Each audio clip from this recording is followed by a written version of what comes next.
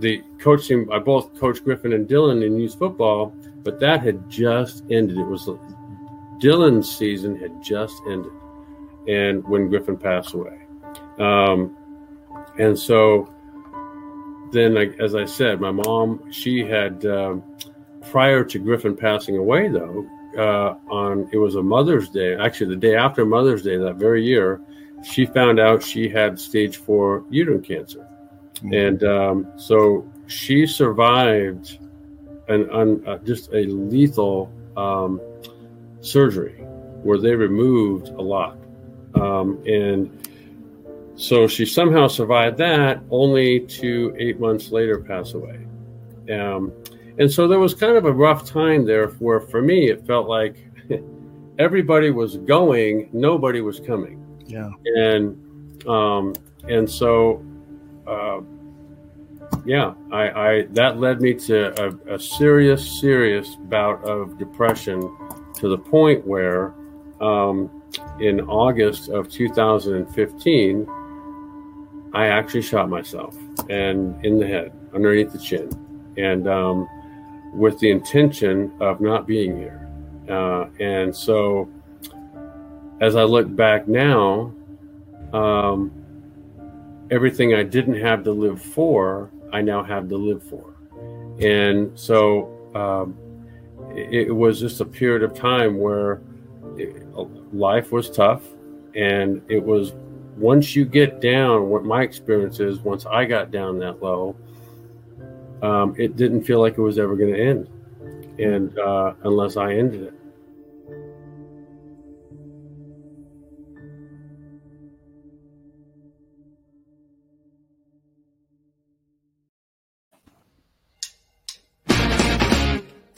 Hey everybody, it's Aldo Gandhi, and I just want to let you know really quickly that our swag shop is reopened. DeepDishTees.com is where you go, and that's tees with T-E-E-S. Clever name, guys. They're the new home of our merchandise. You can get t-shirts, you can get caps, you can get coffee mugs, you can get hoodies, you can get all sorts of good stuff, and you'll help out the bar room with the purchase. So head over to DeepDishTees.com. You're listening to the Ballroom Network. The following program is intended for all audiences. Welcome to the South Burbs Hitmen Podcast with your hosts, Joe Mandel, Steven Zimmerman, Vinny Parisi, and Chris Gonzalez. We're bringing you the White Sox coverage you need from the perspective of true Southsiders. Grab your Comiskey dog with an ice-cold beer and meet us at Section 155. Everyone get on your feet for your 2021 South Burbs Hitmen. That ball hit deep. Way back. You can put it on the board. Yes. Jimenez in the air. Left field. He's your hero tonight. Thanks, Cubs. Over the head of Jenks. Uribe charges, throws, out! And the White Sox have won the World Series. Alexei! Yes! Yes! Yes! Yes! Yes! History! A perfect game by Mark Burley, and what an unbelievable play by Dwayne White. First pitch starts now.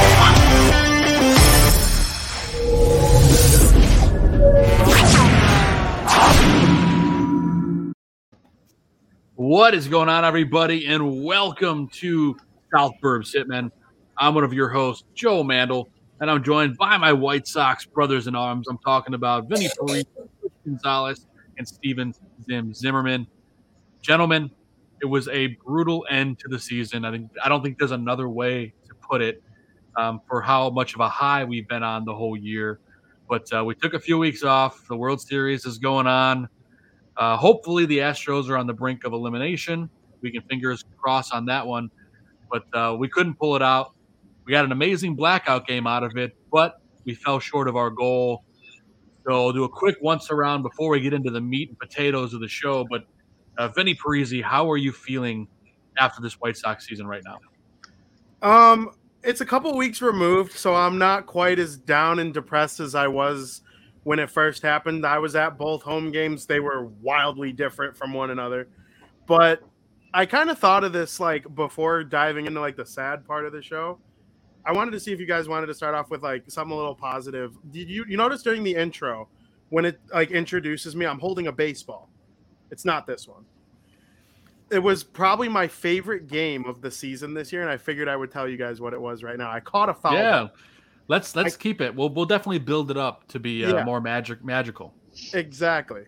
I caught a foul ball, and I had never been touched by the foul ball gods in my entire life leading up to that point. Like, you're one of how many people that this ball just happens to end up in your hands. And the entire crowd is cheering for me, right? And you know me, I love attention. I love talking, people looking at me, all that stuff. You?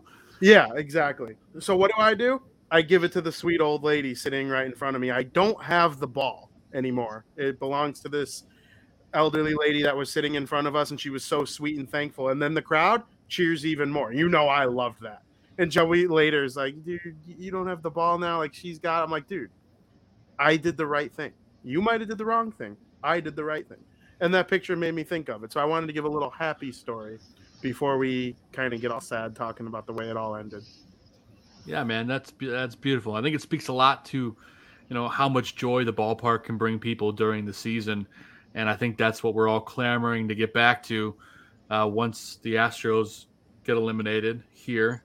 And then once the powers that be figure out this CBA issue, but we'll talk a little bit about that later. Yeah, absolutely. I couldn't agree more. It's crazy. Like, it's brought us so much joy going to the parks throughout the years. And I think we all get to watch and enjoy baseball a little more than maybe the average person. So, if I could pay it forward, how lucky I've been to like be a part of this show and talk baseball with you guys every week, then I will, and maybe she listens to the show now too. So you're welcome. There you go. And if you have Vinny's ball, feel free to come on the show. Yeah, that'd be pretty Tell us cool, about how sweet of a young man he is. But the other two men living in a world of darkness on the right side of the screen, that's pretty much sums up where White Sox fans have been living for the last couple of weeks. But I'll start things off with Chris Gonzalez, who has been a busy man as of late. But Chris, how are you feeling after the end of the season, and what are you looking forward to in 2022? Well, I'm still living in the blackout at the moment. Still hasn't ended. Clearly. I'm still hype, riding the hype train into 2022. But it was such a magical season for the regular season. Definitely not the way we expected first October to go. But I also got to say, I don't know how many times in my life I'm going to be able to say this, but the two teams by Jerry Reinsdorf give us hope in this city of Chicago and our sports city right now. And it's kind of crazy to think about. Especially this young core led by, Hall of Fame manager going into his second season, what he's going to be able to do going into that second season with this young core. I'm just expecting much more success coming in the postseason, of course, but I just feel that that success is coming, and it's going to be exciting for us. It took Ricky 4 years for him, with the core and all to get into that postseason. And you can talk about the differences of managers, but when you really think about it, Ricky did have a shot to clinch the division that last week of that shortened season, and he blew it with managerial decisions with use of bullpen. And Tony, in his very first season, with a very similar talent that Ricky had in 19, was able to clinch a division using at times half of Charlotte's team to do so, for a good, I'd say half the season to do, that he had to battle it out. That's impressive. And you give Han and Tony an off season to put together the missing links here to really get a push going into next year's October. I'm looking forward to it. I know this 2021 off season is going to be interesting. I know season 2 with, us guys for what's coming up. It's going to be a blast, and I'm glad to be with you guys. And I can't wait to start, talking about wrapping up this season and talking about what is to come here in this off season of what we would like to see at least. Yeah, there's a lot coming, and there's a lot of moves coming this offseason. I can't wait to see whatever the heck they are. Before we bring on our guest, who'll be on in a little bit, and for those of you who don't know, Ozzie Guillen Jr. will be joining us here right about the top of the hour, so he'll be joining us any minute for his unfiltered thoughts on the White Sox and what happens this offseason. But I'm going to toss it to Steven Zim Zimmerman, who has been known to be able to put a couple things, a bunch of thoughts together and make one sentence to sum everything up. He's in a world of darkness. He's on the Death Star. Tell me how you're feeling, Zim. I mean, it was a very frustrating end of the season. Like Chris said, it's not at all how I think any of us expected it to end. Maybe not even, I don't know. We discussed it potentially going down in flames, but I don't think we expected it to be quite like that, in a series of blowouts, honestly. For a team that was so good at keeping the other team from scoring in the regular season, that was so good in their bullpen, that was so good, taking care of business when it needed to be taken care of. They weren't able to do it this time. So it was just frustrating, and I mean, I'm going from being kind of optimistic during the season to being now more pessimistic during the off season, because I don't know, maybe it's just a seasonal thing or something, the weather's getting worse. So my mood's getting worse, but at the same time, to cross sports as I do with some of these analogies, we all rode the high in 2018 with the Bears, and we've seen how quickly that's come crashing down. And I don't think that's going to happen with this team by any means.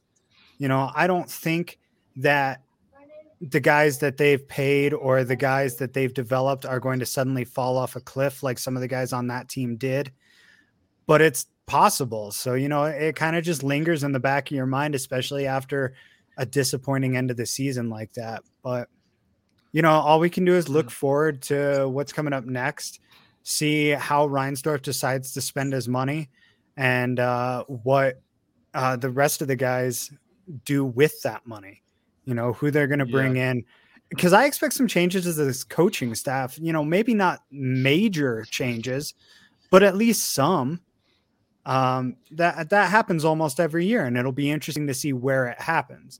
In addition to, what do they do about right field? It's a position they've needed to address for years. What do they do about second base now that they created this hole by trading Madrigal and electing not to pick up, so the rumors say, electing not to pick up Cesar Hernandez's option. So, right. All we can do is look forward right now. I'm dwelling a little too much on the negative, and hopefully the Sox give us some reason for optimism before the winter meetings rather than all the way up until then. And that's a great segue, because I want to take a page out of Vinny's book. Zim, what was your best memory of the White Sox this season? This season, my happiest, honestly, it's got to be that second Sox Cubs game I went to. I mean, I'm sorry, Joe. The game we went to was a blast, but the Sox got blasted. So they did. They did the blasting in the next game. I think it was funny because I went to that game. I got to watch it from the Kraft Cave. I was no more than 8 feet from the actual playing field for most of the game, and I called, I was joking with the guys, but I called like 3 of the home runs in that game, where I'd turn around to somebody and say, hey, wouldn't it be cool if such and such hit a bomb right here? And then he hit a bomb. And it was just, everybody was on such an emotional high that day. It was awesome. The vibe down in that Kraft Cave when the Sox are up like that, it's such a good vibe. I see what 108ing is all about now. Totally, man. Absolutely.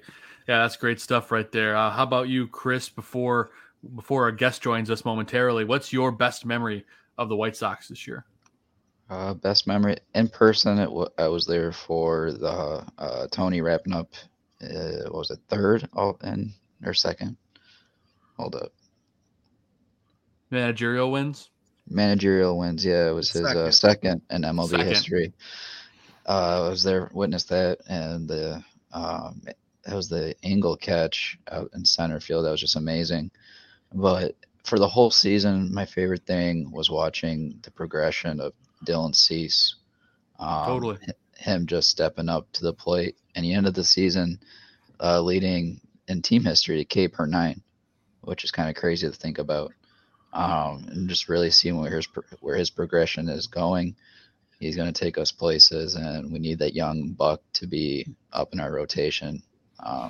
So for me, it would be Dylan Cease. And honorable mention, Luis Robert ending with a batting average of 338 is pretty crazy too. But yeah, go ahead. No, I was just going to say it was an amazing year for me personally. It was just getting this show off the ground with you guys. It's been a blast doing that. That's a great memory I'll always have during this magical 2021 run. And then last but not least, it was that blackout game. I know Vinny can attest. The energy in that stadium was just unmatched, and it's a shame that we couldn't take it 5, because I think things might have played out a little differently if we had. But starting pitching couldn't get it done. That's the first thing I want to talk about with our guest when he comes on, was that performance from the starting pitching during that series. But you're seeing the Astros right now kind of mount their own little comeback, if you will. But I think I speak for all 4 of us when we're rooting for the Atlanta Braves. Vinny is kind of right. You got to be Vinny, right? Yeah, I'll spin zone it in a positive way for myself for whatever happens, because I have friends that live in Atlanta who I love dearly, and they were at the last 2 games in the World Series. So wishing them a tremendous amount of fun with the Braves. But also, if the Astros win the World Series, then I'm going to spin zone it that the White Sox lost to the World Series champions, and they were just better, and the White Sox just happened to be playing them in the first round. And then for the rest of the time, I'll be able to argue that they would have beaten the Rays, Red Sox, or whoever. Just the Astros were that good. So although that might not be true, it could be true. I definitely think it'll make the White Sox look slightly better. That's true. And I tell you what, we were in those first 2 games of that series, guys, and I think that's the thing, is that the score didn't show it for those 2 games because our starting pitching just couldn't get the job done. I don't want to dive too far into the starting pitching conversation because I know we're going to get into it with Ozzie Jr. But I do want to point out something that the Gonzo had brought up earlier to me today, and that was the fact that we had this amazing Field of Dreams game this year that I think, for me personally, and for a lot of the people on this show, was the pushing of the White Sox into the limelight, and I just don't see them coming out of that. Gonzo, what was that Winter Classic? Man, I'm totally in the wrong sport. What was the I don't even want to call it the Fall Classic. Technically, we'll call it the Summer Classic, whatever it is. How was the Field of Dreams game important to you? I feel like us Chicago fans were so used to our teams getting embarrassed in national television, first with the Bears, and from there, just whoever. And even you brought up Winter Classic. Lately our Hawks over the past couple Winter Classics haven't been great. So the fact that we finally get that game in a moment in the organizational history here with the rebuild, that it's over. And we got to really watch that young core really take over that game. And it was a battle. I mean, that went to the, bottom of the 9th, and who to do it better, who to do it best, but Timmy just walk it off. And that's the biggest takeaway we can of the Yankees for, this past season, was the one win came in the Field of Dreams game, the biggest game of the season. It sucks that they took it, that they don't have us as the winner going into next season to represent. But it just puts us right up there on the pedestal for the AL at least. And I think that's what matters most, is getting that attention that that the team deserves, and really watching this talent take off, because it's also right when Robert and Eloy came off of the injury list, and they just started to really pick their game up, and one of them too, Robert got hot in the postseason, Eloy simmered down. But I just think going forward that those guys are just we're gonna see a lot of them in prime time in the spotlight for our young core. And in the end, it's really that young core, taking this team and letting the nation really hear their names, because like as Sox fans, all we hear is Trout. And, we need other names out there in the AL, and Luis Robert's going to be one of those guys for sure. And we got a lot of those names, like you said. And Vinny, I got to ask, because we were on this big national stage and because a lot of people out there saw the swagger the White Sox have, does that make them a more appealing free agent destination? Yeah, I think it certainly does. I mean, 6 of their 9 hitters are elite, at least for certain stretches of time. So if you're a Marcus Semien or a Chris Taylor or whoever the White Sox might be looking at going into the season, you might say, hey, I could be the missing piece for this team to win the World Series. I can help score those guys who have extremely high WARs and on-base percentages and OPSs and all that kind of stuff. So I think the White Sox should be hosting that game every single year, the way Detroit and Dallas host Thanksgiving every year. I do know that it is kind of like written MLB law. This is from the owner of the Field of Dreams, who I had the luxury of getting to chat with. He told me that only the White Sox, Cubs, Reds, Brewers, Cardinals, and Royals are allowed to host it because of the hotel issues. There's a hotel about an hour away, and the away team can stay there, but those teams I just named all are close enough to bus home that night. Yeah. And there's always going to be a day off right after. There's some kind of proximity rule in the MLBPA rules. Exactly. So, I think it should be the White Sox every year. I have no issue with it being the Cubs or the Cardinals or the Reds as the opponent. I think White Sox, Cardinals or Reds will be one of these years, just because that is the 1919 World Series that was thrown on purpose by the White Sox, thus creating the movie Field of Dreams. But the Cubs and Reds, they're not even mentioned in the movie Field of Dreams a single time. I just, I get it. They're going to have the Cubs. A lot of people are going to travel down in their little Cubby blue and, enjoy the game, which, whatever. I get it. But that's our game, and I'll always remember it as our game. It was the greatest regular season game I've ever watched on television, and it's the most viewed regular season game on television since 2005. So it was just great for baseball. It was great for the White Sox, and I do think it will have a lasting impact on the organization for a very long time. A lot of people are not forgetting that game anytime soon, including us. Yeah, and then I don't know if White Sox fans out there, I don't know if you guys saw, but actually Frank Thomas bought the Field of Dreams movie site and that area over there. So we have more of a White Sox connection to it. Do you think any of that could have been an ulterior motive to try and get the Cubs out of that game? No, I personally don't think so. It's built into the schedule. No, I know. It's Frank Thomas, and it's cool to have the White Sox connection permanently there now, though. It really is. They will be back. I do believe that. I have no doubt they'll be back. It's just, I feel like the Cubs being there is just a money move for the MLB, and it's kind of frustrating. That's all. Yeah, because what players for them are they going to market next year? It's going to be Joey Votto, Patrick Wisdom, and Frank Schwindel. Are those going to be the guys that are on the queue card? Contreras. Yeah, Wilson Contreras. But what if they trade him? That's possible that the Cubs trade him.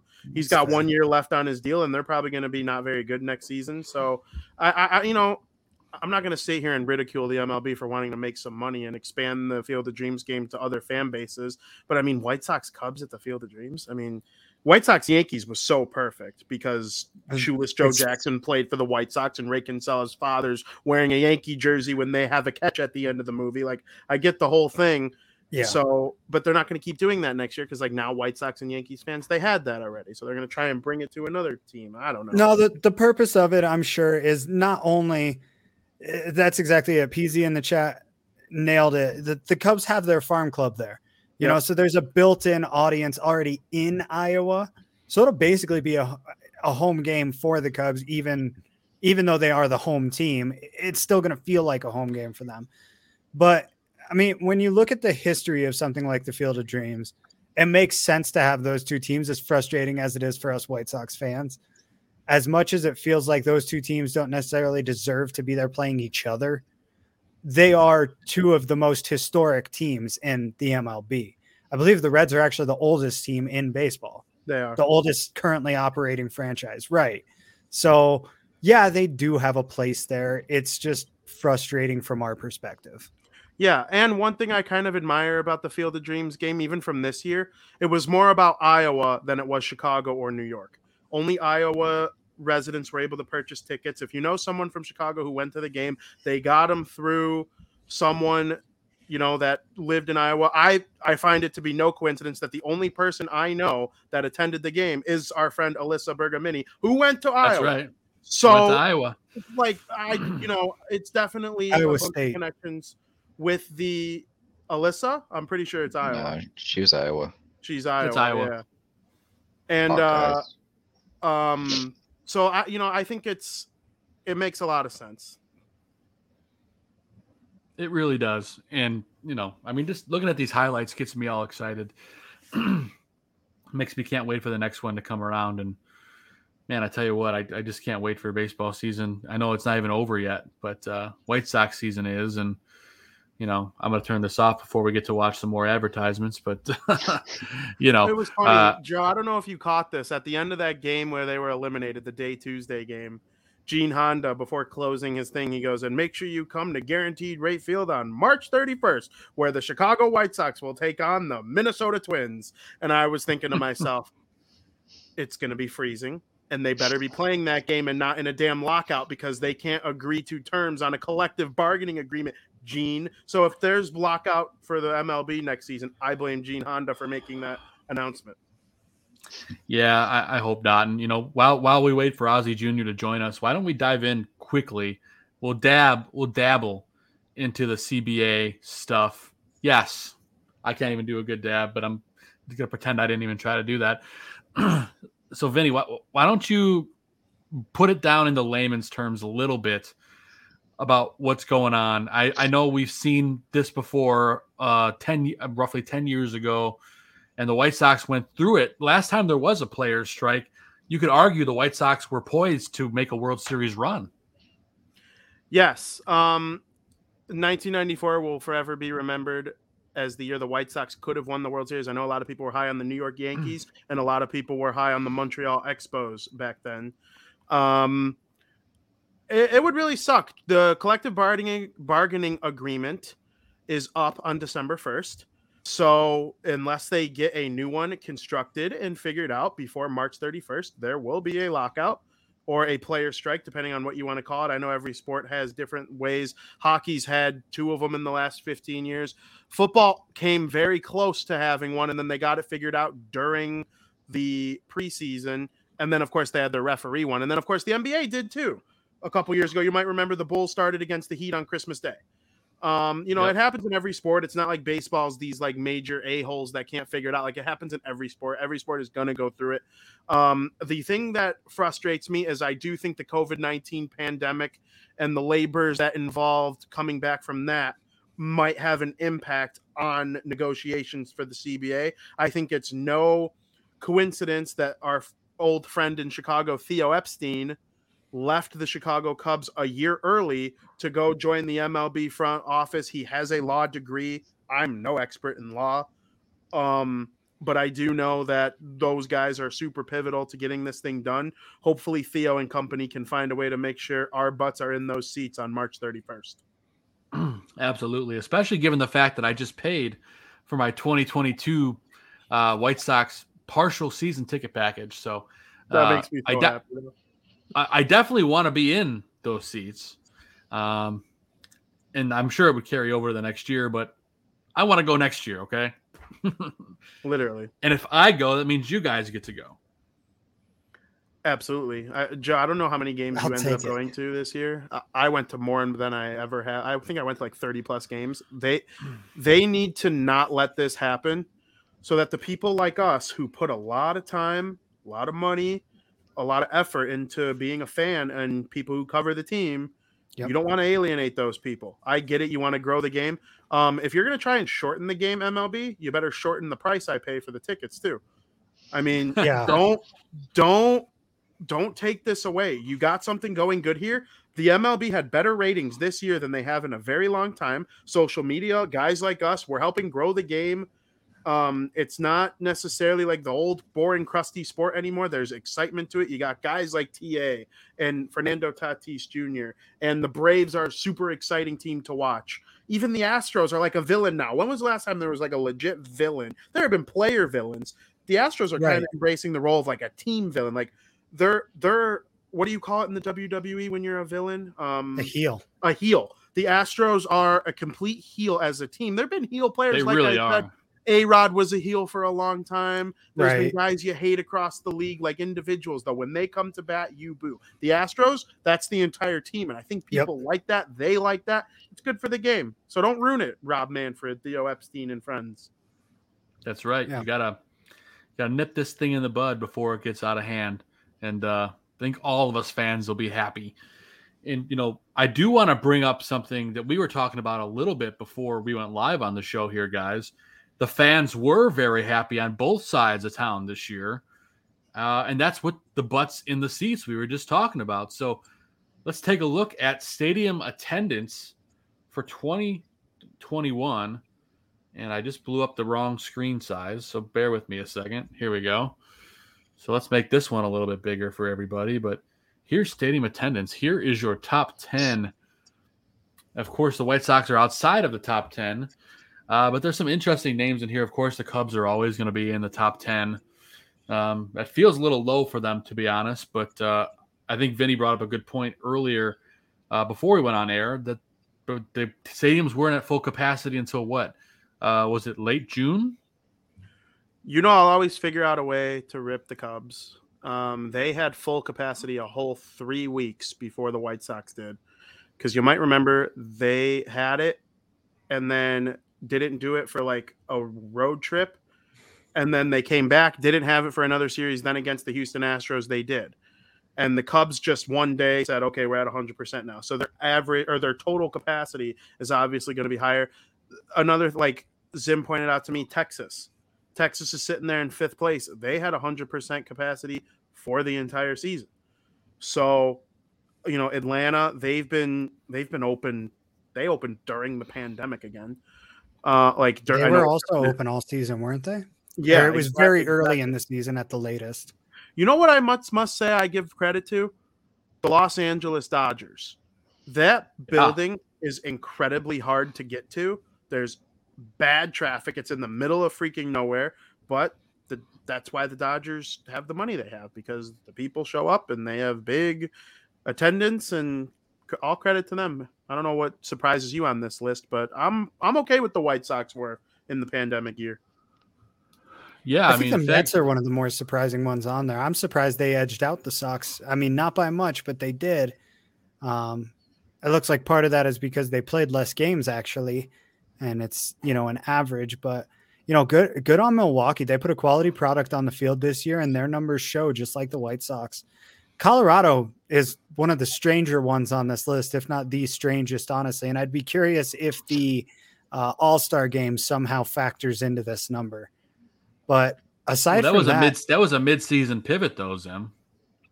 Yeah, that's fair. And the other thing to think about with Colorado, they won at home. They were fun to watch at home. They weren't fun to watch on the road. So they were the best team in the National League at home, you can argue, and they were the worst team on the road. That's why they missed the playoffs. Exactly. So I wonder if that has anything to do with it. But I mean, just overall, looking at this list, it's mostly teams I think you would expect to be there, and hopefully we see an uptick for the White Sox next year. For the life of me, I was trying to figure out why every single team wasn't at 81 games, except for the White Sox and Yankees, because they had the Field of Dreams. Or I guess just the White Sox, because that would be the one game at Guaranteed Rate Field. But then I remember they definitely played the second half of a old home makeup game in Cleveland and Minnesota. So that would be taking games away from Guaranteed Rate Field. But looking at the Mets at 72, does anybody have an answer for that? How do they have 9 games missing from their home schedule? What did I miss? They had the COVID issues, right? Did they? They might have, but that's impressive. There's a lot of rainouts. There's a lot of rainouts here, Vinny. Yeah, so they made up all those games on the road. I mean, that's crazy. So. They did day-night doubleheaders, so I think that might be what's factoring into this. Because you can't count it as 2 games because the Sox had more day-night doubleheaders this year than I can remember ever at home. That makes a lot of sense, actually. Single admission doubleheaders, yep. That's what it looks like just based off of their schedule here. I see a doubleheader with the Marlins, doubleheader with the Nationals. That's just in September. Yep. More and more. That's interesting. So I'm wondering if they count the single ticket doubleheaders as one. They would have to. I'm sure they would. Yeah, I would. But we got a good question here in the chat from PZ. Are those number of tickets sold or butts in the seats? My understanding is this is the butts that were in the seats. Yeah, from what I understood, these are scanned tickets. So tickets that were scanned at the front gate as people came through. Yeah, I definitely think when they do the video board, those are sold tickets, like when you guess the attendance. Oh, yeah. Because like that'll say 38,000 and then you see just like the tip top corner of guaranteed rate field, like those are empty. Like if it was 38,000, mostly it's pretty full. But with this, it's definitely, I would think, butts and seats. And 20,000, Joe, you went to a lot of games. I know Gonzo and Zim were at a couple. Like, that's a pretty fair number when I'm recalling what I saw throughout the year. Yeah, I mean, 20,000, just we'll say 20,500. You know, I believe that park holds 38 with standing room. I think it's closer to 40. Yeah. So you figure about half of the park is full on an average, which if you know the White Sox from seasons past, that's pretty damn good. And just wait till these guys get better. Wait until we have a year where you can have full butts in the seats all year. Do you remember when the seats were zip tied to each other so nobody could sit next to you? Yeah, it was 20% capacity for like the first month. Yeah, and I was at a game at 20, 40, 80, and 100, and it makes a huge difference, I think, for the players and the atmosphere of the game. And, you know, you guys can throw out your opinions on that as well, but I definitely think it showed later in the season how playing at home was impacted by the fans, because when that team is really good, that building is really fun place to be. And when it's rocking, the White Sox just play so well. Right. Absolutely. Absolutely 100%. And it's a great conversation here about capacity, but let's dive in. I'm sure our guest will be joining us here in a little bit.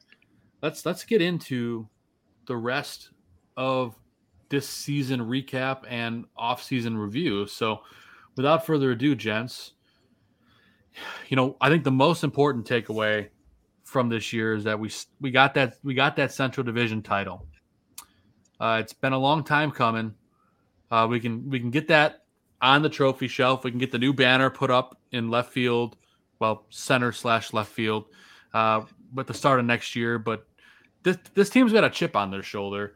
You know, Gonzo, you gave us a long list of some of the accomplishments that this team had this year. I'll put them up on the screen, but why don't you briefly talk about some of those items? Yeah, sure. So, I mean, like you said, AL Central Division champs, and let's not for it to be forgotten that when we were coming into the season, Minnesota was supposed to be division contenders. And that means that we were supposed to be a wild card team and only to be in a wild card series. And at the end of the day, we were able to get to divisional series by winning the division, which for me, that's taking a step forward. But yeah, 93-63 record, 53-28 at home with a run differential of plus 160, which was crazy. And then La Russa, number 2 in MLB history, wins. Chicago White Sox only team to win the Field of Dreams game. We can brag about that for the near future here. And we had 4 players in the All-Star game for the South Side. Also, you had AL Cy Young candidates and Lynn and Rodon. Also, Rodon threw that no-hitter earlier in the year versus Cleveland. Our the guy we spent so much money in, and Liam Hendriks, he ends up being your AL saves leader. Rightfully so.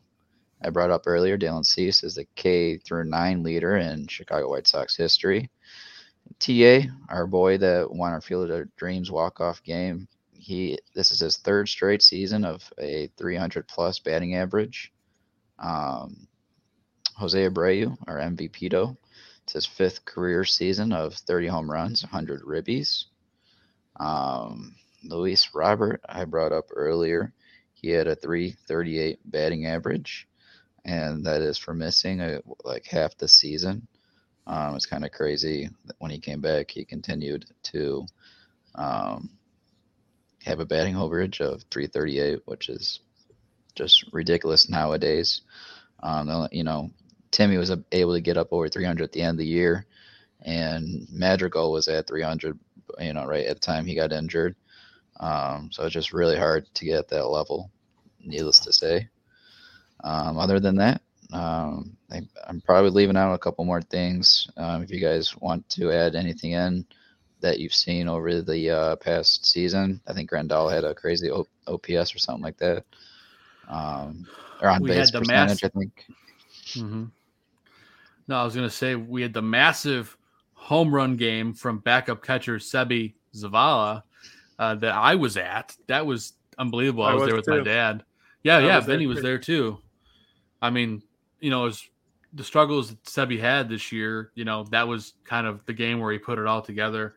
I mean, defensively, he was pretty solid for most of the year, but that was a pretty amazing game and quite an accomplishment as I believe that bat is in the MLB Hall of Fame, right, in Cooperstown? Yeah, and I'm pretty sure like the list of White Sox players to do that were like Carlton Fisk, Paul Konerko, and Harold Baines, or like 3 Hall of Famers, and then like Sebi Zavala. I don't know if I have the 3 right, but definitely it was 3 Hall of Famers and Zavala. That was funny, and they ended up losing. You lose a game where your rookie backup catcher that kind of stinks at hitting hits 3 home runs. Like, what went on that game? And I think the Sox had like 8 home runs total in that game. Yeah. The wind was blowing out that day. I think it's a fair note there. It was a great game, but they couldn't come back and win it. But nonetheless, that was a great highlight from the season. And I figure why don't we focus on some players, and we can kind of do a roundabout talking about a few of these guys. First, the guy you got to lead off with is the leader in this clubhouse, and of course, I'm talking about Jose Abreu. This guy is the definition of a warrior, playing through injury, getting beat, getting beamed time after time. He took more pitches off his arm this year than I think anyone in the history of the game. I'd have to look that up, but I mean, he got beamed a lot. I'd have to compare those numbers, but we'll get those back to you probably next time we come back on the show. But Zim, for you, what does Jose Abreu mean to this team, and what do you expect out of him, going into 2022? Abreu is the lifeblood. He's the MVP until further notice. Still, they'll never take that away from him. He's got that award for a reason. And to this team, he will continue to be the MVP. As Gonzo said, his 5th season of 30 home runs and 100 RBIs. The last guy who did it that consistently for the Sox was Paul Konerko. All right, what do you think of Paul Konerko? What did he mean to this team? What did he mean to his teammates? It's the exact same thing. We are so blessed on the South Side to have somebody like Abreu come in and replace Konerko. I mean, I cried during Konerko's last game, and I'll cry during Abreu's last game now. Like, he is a meaningful, impactful player to this franchise, not just to this team, but to the franchise as a whole. His statue will be out in center field someday. What do I expect out of him coming forward? He's getting older.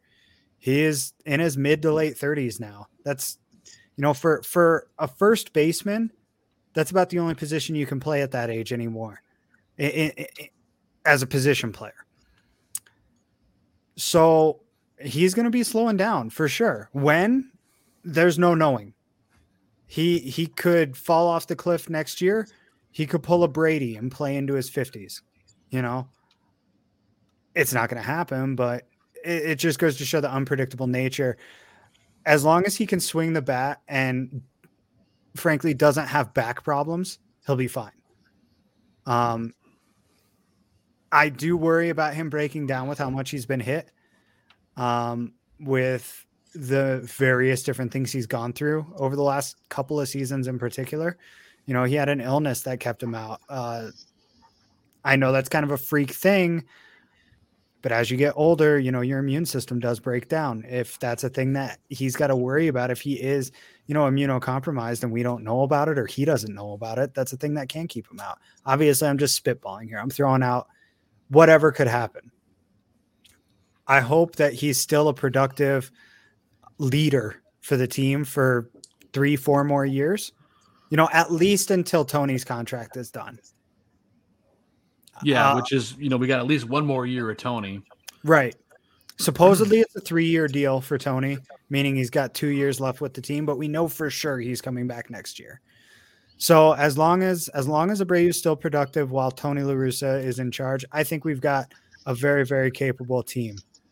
But it does kind of start and stop with Abreu. I think at least. It really does. And I'll do a quick roundabout here with Gonzo and Vinny before we move on to our next player. But in 2 sentences or less, Gonzo, Jose Abreu in 2022, what are you looking forward to? Basically a 6th season of 30 home runs and 100 ribbies. There you go, really baby. Just to be, you know, the heart of the team, him and Timmy being that heart. But really to finish it up with what Zim was saying, Paulie's the one that mentored Jose. And what I really want to see, similar to that progression of Cease, I want to see Jose continue to mentor the next first baseman for us, and that's going to be Andrew Vaughn, who's in the ropes and should be seeing huge progression in his second year next year. And in Andrew Vaughn, we've seen some flashes out of him throughout his rookie season, and defensively he's impressed me so much. It's just that offensive bat, and he's a Golden Spikes winner in college, so I know it's coming. But yeah, that's what I'm seeing out of Jose right now and his leadership. I love it. Vinny, what do you think about Jose going in next year? There are a few White Sox players over history that I look at and I'm like, you're just an all-time great player for this team. And, you know, I felt that way about Paulie. Jermaine Dye and AJ Pierzynski and Joe Crede, like those guys were all awesome, like great players, but they weren't like White Sox lifers. Like I think of a couple players, I'm like, you're a White Sox lifer. You might play like a year with another team, like in your twilight season, but like Jose Abreu is one of those guys. Jose Abreu, Frank Thomas, Mark Burley, like those guys are the types of players I think of. We're hoping that guys like Luis Robert and Eloy Jimenez, Yohan Moncada, maybe even Andrew Vaughn, like Gonzo mentioned, because I could totally see it. He has all the tools to be an elite hitter. My favorite Andrew Vaughn comp is Freddie Freeman. Hopefully that like happens. That'd be freaking awesome. But I definitely, when I see him, I'm just like, you're just one of those guys. Like the White Sox build a statue for everyone. Build a statue, as my friend Brian likes to say. Build it and put it on top of the bean.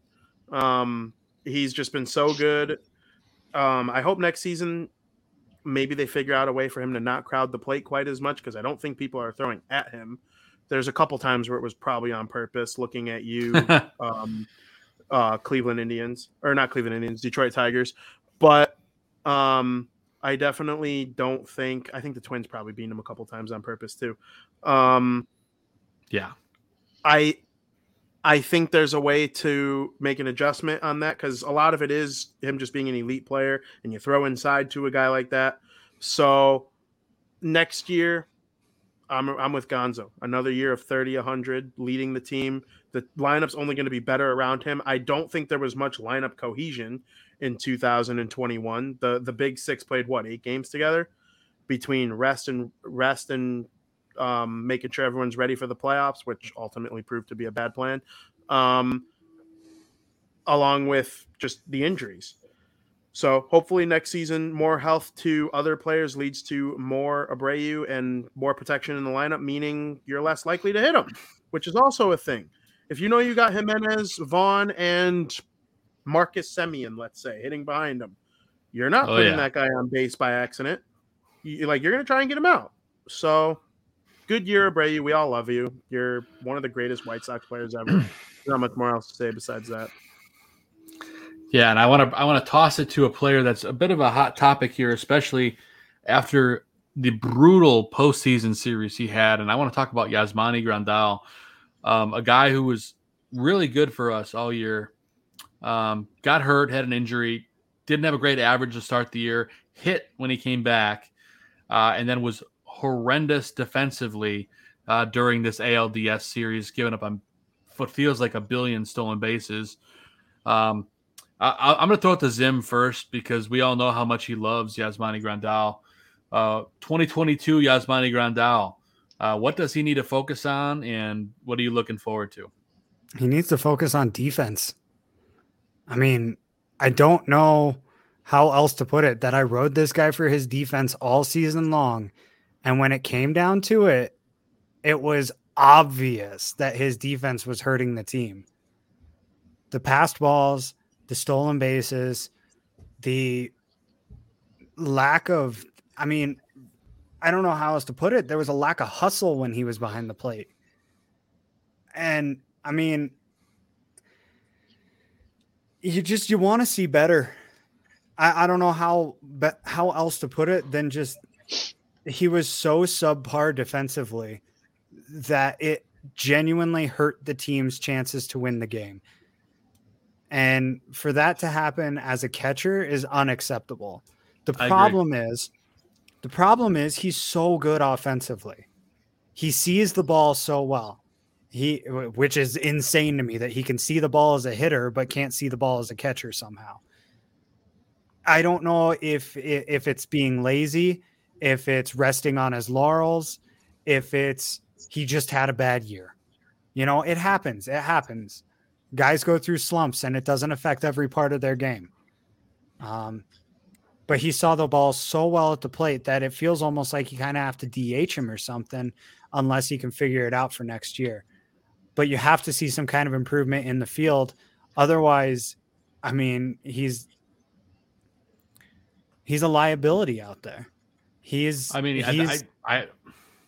was going to say, Zim, I mean, he almost feels like he's destined to become a DH. You know, it's weird. That's exactly it. He's so good at the plate. Like, I don't want to discount that. I was harsh on him for his at-bats early in the year. And then slowly he figured it out. He started seeing the ball well. He started taking a lot of walks. He started hitting home runs. He was clutch. He produced when he needed to. But at the same time, his defense went the opposite direction all season and culminated in that ALDS where, I mean, he allowed 5 stolen bases in that series, which doesn't seem like a lot, but I mean, the Sox had none. He also didn't catch a single base runner. You know, statistically, you should have caught at least 2 of those guys. Yep. Well, 1.5 if you want to cut the numbers that way, but it's in the games that I watched, he couldn't even get the throws off. And the fact that you're not even able to threaten a runner at that point, if you can't get a throw off, they're going to steal bases on you all day. So, and don't get me wrong, it's just as much on the pitchers as on him. It seemed like there wasn't a whole lot of communication in that department, which kind of comes on to Ethan Katz, the pitching coach. And, you know, maybe that's just something the battery can work on in the off season. But I mean, that also translated to the whole catching staff. The whole catching staff did not really have a good year throwing out batters. No, not a single catcher could throw anybody out this year. No. Some guys were better in the pass ball department than others, but overall, yeah, that's, I mean, foreshadowing, if we're going to talk about off-season moves, that's something I would like to see the Sox focus on is finding a defensive catcher. Totally. I don't think McCann was the move. I think it was right for them to get rid of him, which I wrongly said earlier in the year that they shouldn't have. It was absolutely the right move to move on from him. Now it's just what else can you do to improve that position? Because there's only a couple positions on this team that you really got to fix. So yeah, that's my general thoughts on Grandal and his brutal ALDS. Anyone else we want to focus on right now? Well, I think I'm gonna pass. Go. Okay, go ahead, Gonzo. I'll add on real quick. I can't be too hard on Grandal just because when you look across baseball, the increase of stolen bases is going up and lack of defense in the catcher's department is across the board. What I will say is it is right to say that we do need more consistency, and a backup is definitely needed. Bernhardt's going to be out there. I know Junior mentioned Sandy Leon. He's also a free agent as well. But also, I think a real focus, and I'm going to take a step back a little bit from Grandal, but our pitcher's cadence on the mound, checking your base runners, it was god awful in the postseason. That's number one that needs to get better.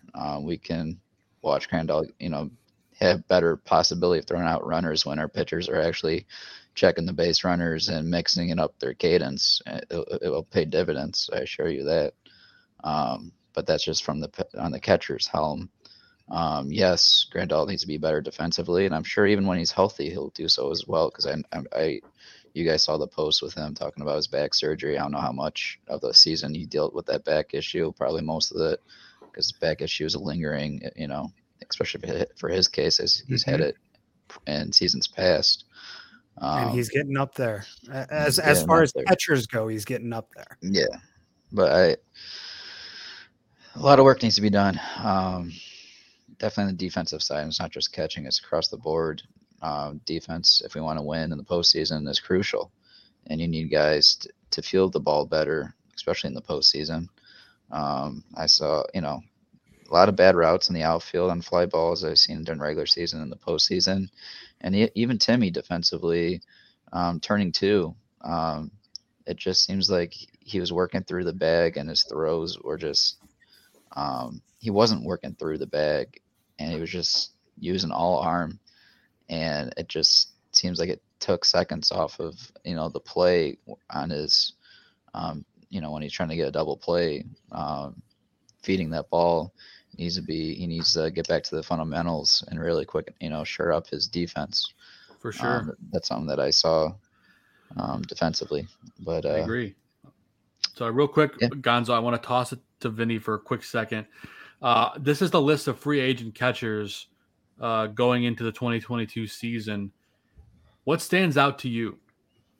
Yeah, I'm with Gonzo. I would go for Tucker Barnhart. He would be number one on my list. If you watch the Houston Astros play baseball right now, they have a lineup that is constructed in a strange way. 1 through 8 are awesome. Awesome hitters. Can get on base at any point in time, can hit a home run at any point in time. Remind you of someone if they may be at a second baseman. Yeah, the White Sox. Maldonado is one of the worst offensive players I've ever seen. He comes up with big hits in the playoffs every time I say that, too, which is the funny part. He had a big one yesterday. But he is just disgusting offensively, and the Houston Astros do not care because he is awesome behind the plate. Not much gets past him. Exactly. That's what you need from the catcher's position now. Exactly. And Tucker Barnhart provides that. He might even be better than Maldonado. Not a lot of people talk about it. He is he's one of those guys who's so good at catching that you watch him instead of the pitcher. So I would go after him. As far as Grandal, I did some digging. He definitely was hurt. And he had the surgery, and that allowed him to swing the bat better. He stopped taking walks. He tried to use a little more power, and it showed. Still maintaining a decent walk rate, but the average definitely climbed up as the season went along. So if he was hurt and that was impacting his ability to throw runners out, stop pass balls, make picks in the dirt, that's on the White Sox just as much. Make him a DH. It's not like Gavin Sheets, Andrew Vaughn, good players, great hitters, couple big home runs. Yasmani's better than them. So I do think it's an interesting situation. Like, you can make, if he's still dealing with that next year, or he's struggling behind the plate again, make him a DH. Hopefully you signed a guy like Barnhart or something like that to be a good defensive catcher. There's always going to be backup issues, but Grandal, his offense is worth it in terms of having him in the lineup in some way, shape, or form. He can also play first base. We learned a lot this year. Mm-hmm. And he's not terrible at it, and he's a smart baseball player. He definitely has the brain to do all of these things. So I would go for a guy like Barnhart, make him the permanent defensive catcher, and use Grandal when you have to, but keep him in the lineup for his bat because he definitely is a game-changing offensive player. For sure. And, what do you guys think about a guy like Yan Gomes? I know he's a little bit more expensive than a Barnhart, but this is a guy who's been hitting strategic. He's been hitting consistently the last couple seasons, and his defense has been pretty good. Or what do you say about, I personally like Yan Gomes, but again, that's probably going to cost probably triple what it would for, Barnhart at this point, or maybe who knows what it's going to end up being. But these are two guys that you could even maybe make an argument that you would chase after both of them. And as Vinny mentioned, you maybe DH a guy like Yasmani, right? Yeah. It's not out of the realm of possibility, and it's not a dumb thing to do either. You're paying him a lot of money, and the reason you're paying him a lot of money was for his bat. The best scouting report on his defensive ability was his pitch framing. And I have seen him earn White Sox pitchers a couple strikes this season. That is something he's good at. He's not the worst defensive catcher I've ever seen. And I think Gonzo did point out, stolen bases are up across baseball. They don't call balks anymore, hardly. Guys are shimmying all over the place. You never see a balk called anymore. I mean, you do, but not quite like they once were. So take a peek at the guy at first base. Even if your move stinks. So, yeah, I don't know. I hope they figure out a way to keep Grandal's bat active in the lineup. And it would be nice if it was based on an injury and he's able to work through it during the winter and be back ready to go for spring training. What's his contract left? Because I just, for consideration, he's got 2 years left. Yeah, it was a 3 year. It was a 4-year deal after the 2019 season ended. You guys remember he signed a 4-year deal not long after the season ended. The World Series was no older than 2 weeks old, and here's Grandal signing with the White Sox. Yeah, I think that's just something you have to. I just think that's something you have to eat up. But maybe there's a trade in the works here, so we'll see. Yeah. As for Gomes, I couldn't do it. He's 35 years old, or he'll be 35 years old in the middle of next season. The thing I noticed that jumped out at me, and this is going to be more a rant on baseball as a whole than on the Sox, but it just bugs me, is, Joe had a list of potential upcoming free agent catchers on the screen here. For those of you on the audio podcast, you can't see it. The youngest guy was 27 years old at the beginning of next season. The next youngest guy is 31 years old at the beginning of next season. Wow. Catchers don't, your body physically doesn't hold up to the toll that playing catcher takes on it as you age. It's just a fact. It's not poking any or taking any shots or making any ageist remarks or whatever you want to call it. Your body just doesn't hold up playing that position because it's so hard on your hips, knees, and ankles. I know that with modern technology, we can make these guys last longer, but there's still something to be said about the fact that, there's a reason all these guys are available. There's a reason that 31-year-old Tucker Barnhart's going to be available, why 35-year-old Yan Gomes is going to be available, why 38-year-old Kurt Suzuki is available, guys like that. These are guys that, they've been around for a while, but there's a reason that they're available now. And, I blame it personally on baseball, as a whole, on the general managers and the coaching, because they see a kid with a lot of talent and they want to put him in a position with more longevity. And I understand why. That is why defense is the most important part of playing catcher at this point in today's game, is because if you have offensive ability, they're going to pull you out of playing catcher in order to buy you an extra 5 to 10 years onto your career. They don't want their catchers to be their athletes. They want their catchers to be basically a run-of-the-mill guy that can do it. And when you see a catcher that can hit, in my opinion, it's a little bit of a red flag, because that means he can't play any other position. Usually means he's slow as hell too. But I mean, that's just what I've seen. Long gone are the days of a Carlton Fisk, of an AJ Pierzynski, of, you know, these guys that were stellar defensively, of Pudge Rodriguez, these guys that were stellar defensively and had a good enough bat. You know, Mike Piazza ushered in this new era of these heavy hitting catchers who are moderate to okay on defense.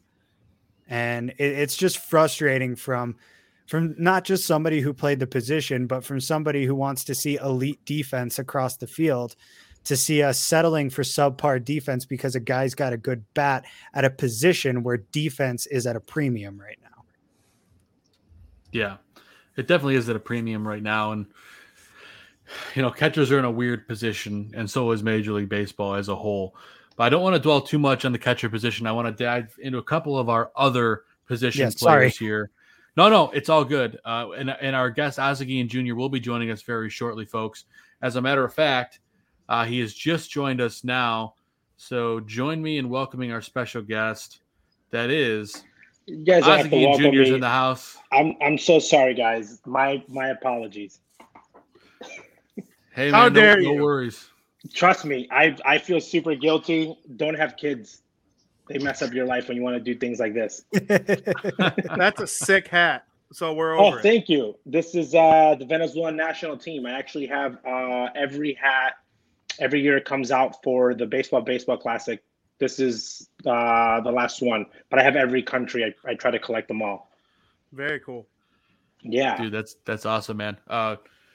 Well, we appreciate you hopping on. We were just talking about, you know, the 2021 in review for the Chicago White Sox. Obviously, we had a less than stellar end to the season, but what are your off the cuff comments about this team over the course of the season, and then of course how the season ended? You know what? I think for me, in my mind, it's a roller coaster. If you were on Twitter last night at about 1:30 a.m., which I have no idea why I was on, I got into like a 15-minute argument about Joan Moncada, okay, and if he was considered elite or not, and it made me realize a lot of things.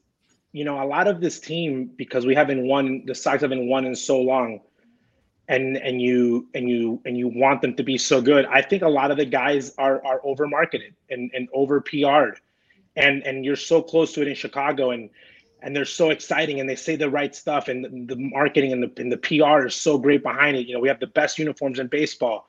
You know, you go to the Field of Dream games, and it ends like you're a World Series team, and you think like, oh my God, like this is it. You know, we got a manager, and we just came from the COVID season, and we only lost because our manager wasn't that great.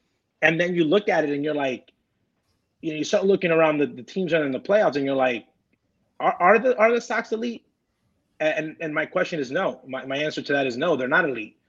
Okay, they're not elite because when you look around, and they have a lot of solid baseball players, and that's good, but they're not elite. And when you're talking about elite, I think that the fan base, the players, the front office, everyone went into the playoffs way overhyped. Okay, way overhyped because they were going against the Astros, a team that, regardless of you believe that they cheated or not, the whole cheating situation, that was like their 5th trip to potentially going to the next level. Okay. White Sox pitching, when you look at it deeply, and I'm not talking about the relievers because I know everyone's going to blame Keck Kimbrough and all the relievers. The starting pitching wasn't amazing during the regular season, guys. It wasn't. When I went down and broke down game by game, log by log, Lynn dominated against less than mediocre teams. Okay. He had a good game against Boston, another good one against, I think, Toronto. And that was a story across the Sox. And then when you had guys like Cease who had command, it wasn't against the best teams.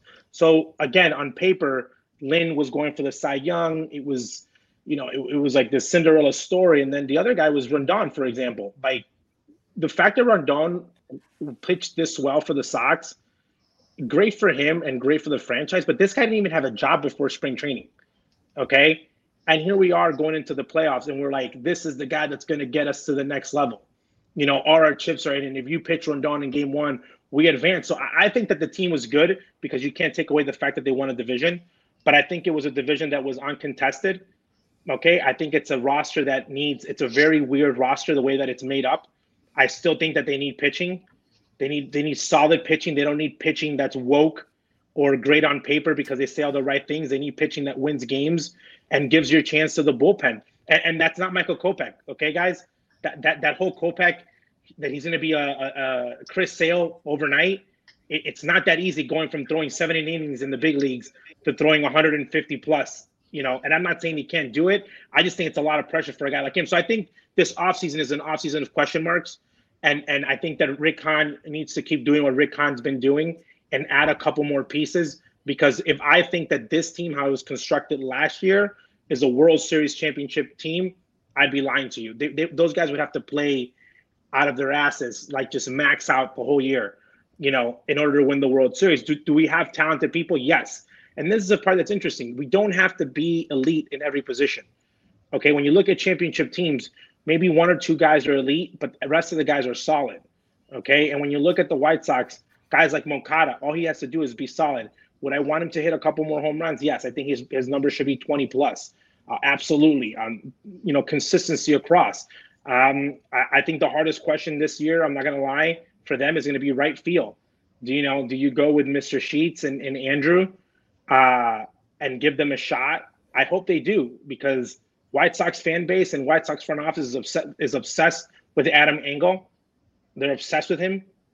You know, they think he's going to be, you know, amazing, and we know what he can do. But is he the everyday right fielder? I don't think so. But again, do you go and get somebody in free agency? I think this offseason, guys, I'm going to be honest, I don't think they should go get any bats. This is an offseason where the White Sox need to stock up on pitching, because the pitching is not great. You know, 10 ERA in the playoffs. I don't care if Connie Mack was the manager.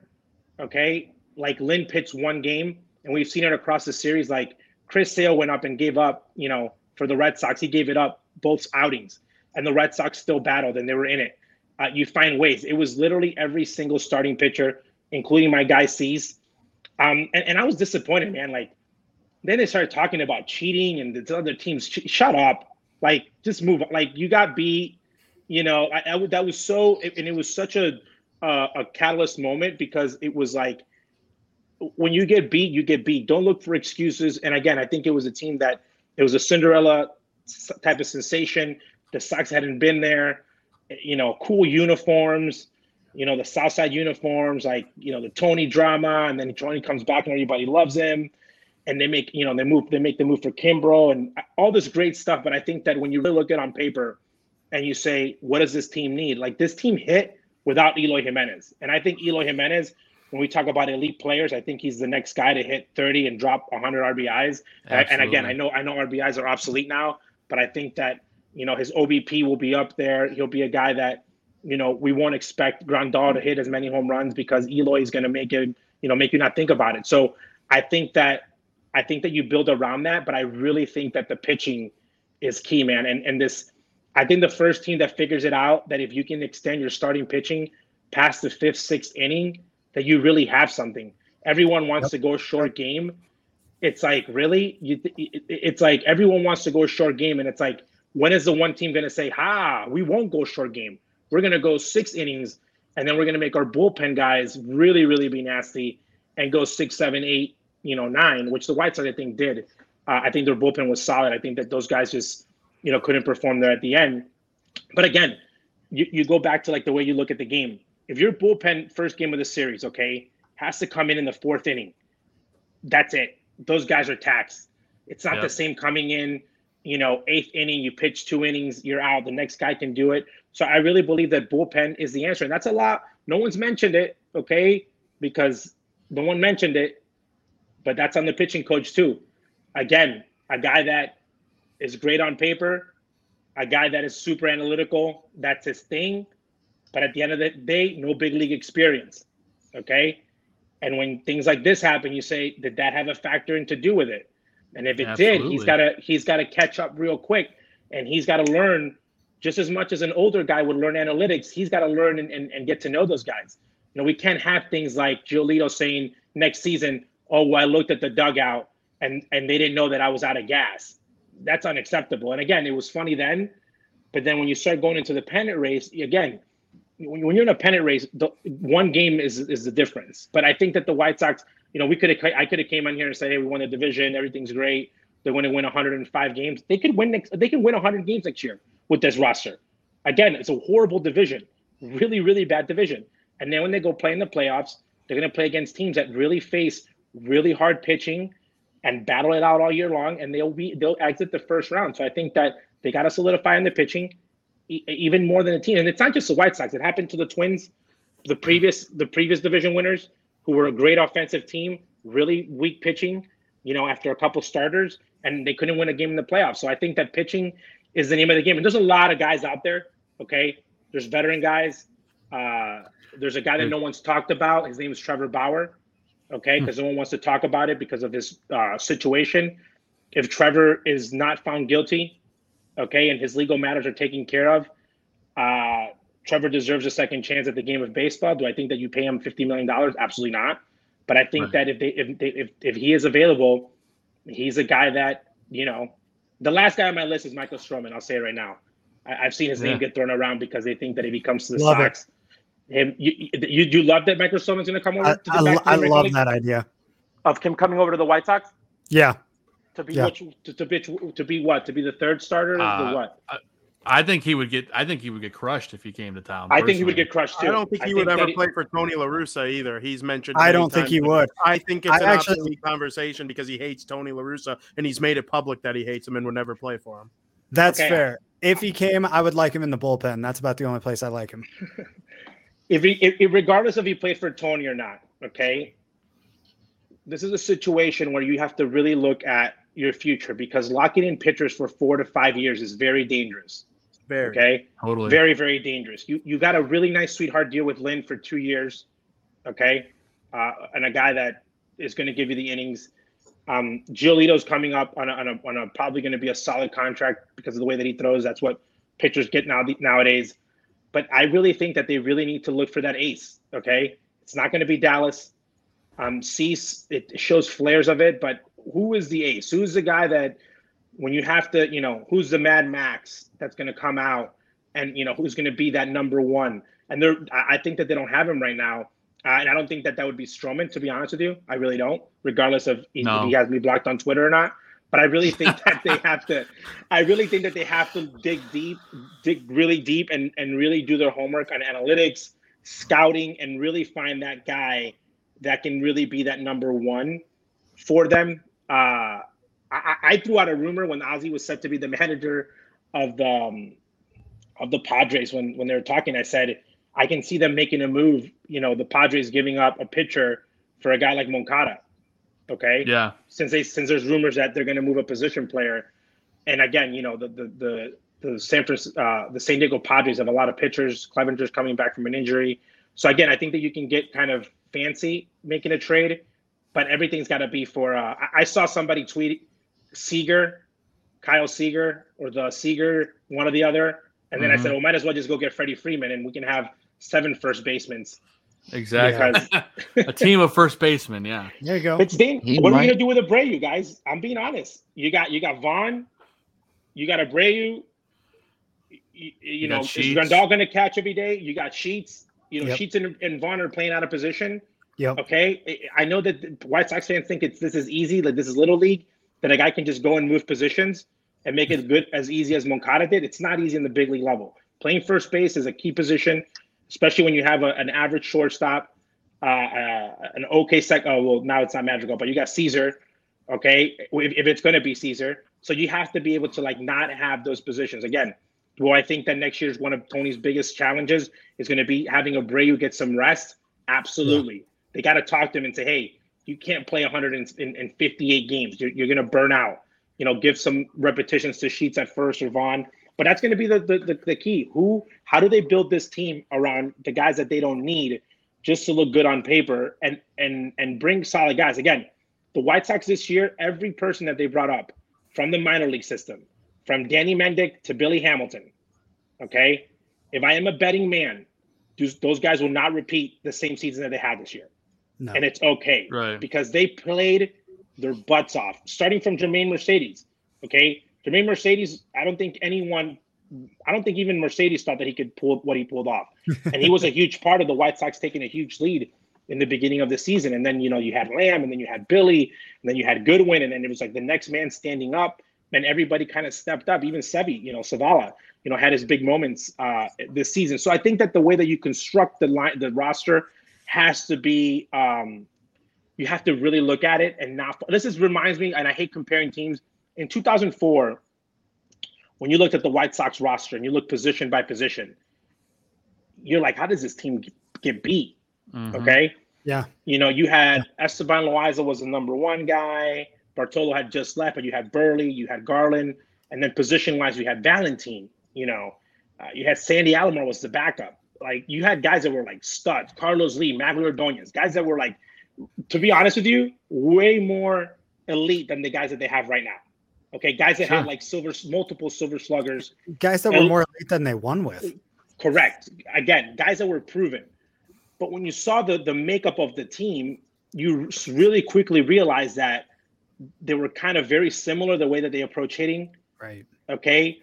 There wasn't a lot of speed, and the way that the team was constructed, it was a good team on paper, but to win the games that you needed, there was a couple pieces missing. And again, the way that you got those pieces was by maybe moving a couple of those pieces. Again, I think Kenny went a little nuts and went, I think it was like 14, 12 pieces, which it's very hard to do. And bless his heart, he was able to do it. But they went and got players that they needed. So they need to figure out and say, okay, is it going to be Caesar at second? And why are we getting Caesar? Because that's a key position. And who's going to be the right fielder? Is it, are we looking for a guy like, a JD Martinez, or are we looking more for like a hybrid?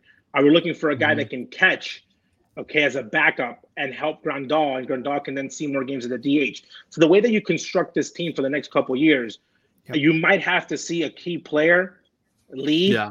And I'm going to be honest, man, my list of key players to leave, it's got my boy Moncada on it, who I love in a White Sox uniform. It's got Tim Anderson on it, Wow. Because he's got a lot of value. But when you look at him and you say, okay, great average, OBP is okay, but I can't find somebody else that can do this, like realistically, and play this defense, like numbers wise.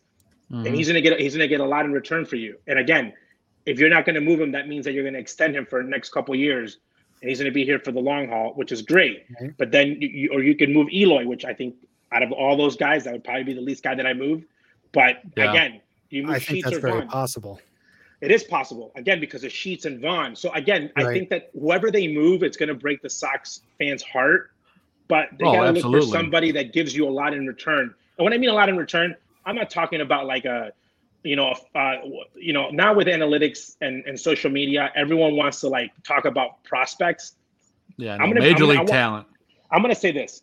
So when you go to scout school, everyone that you write a report on, no one ever writes a report on a guy that says, Ozzie Jr., potential bench player, no chance of making the big leagues whatsoever.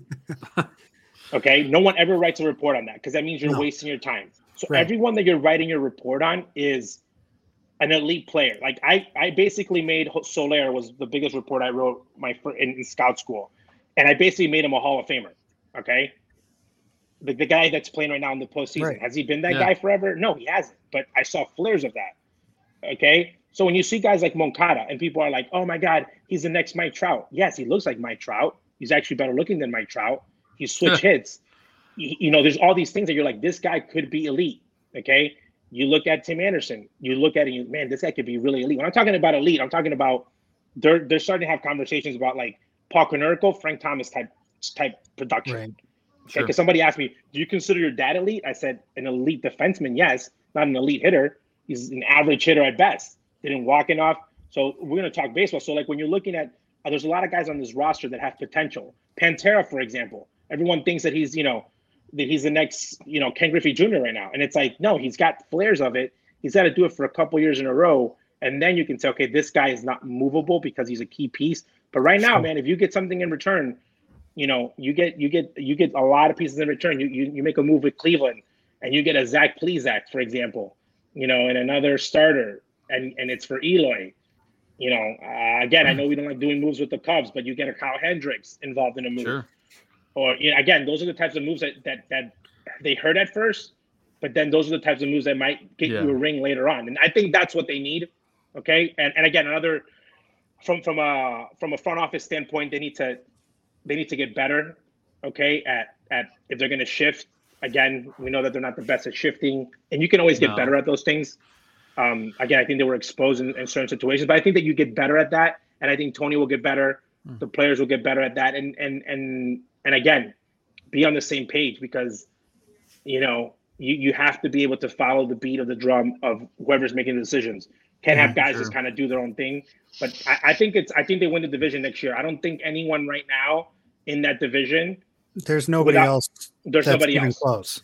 I'm a huge Guardian fan. The way that their teams are constructed this year would prove me wrong again, because I said they're going to hit.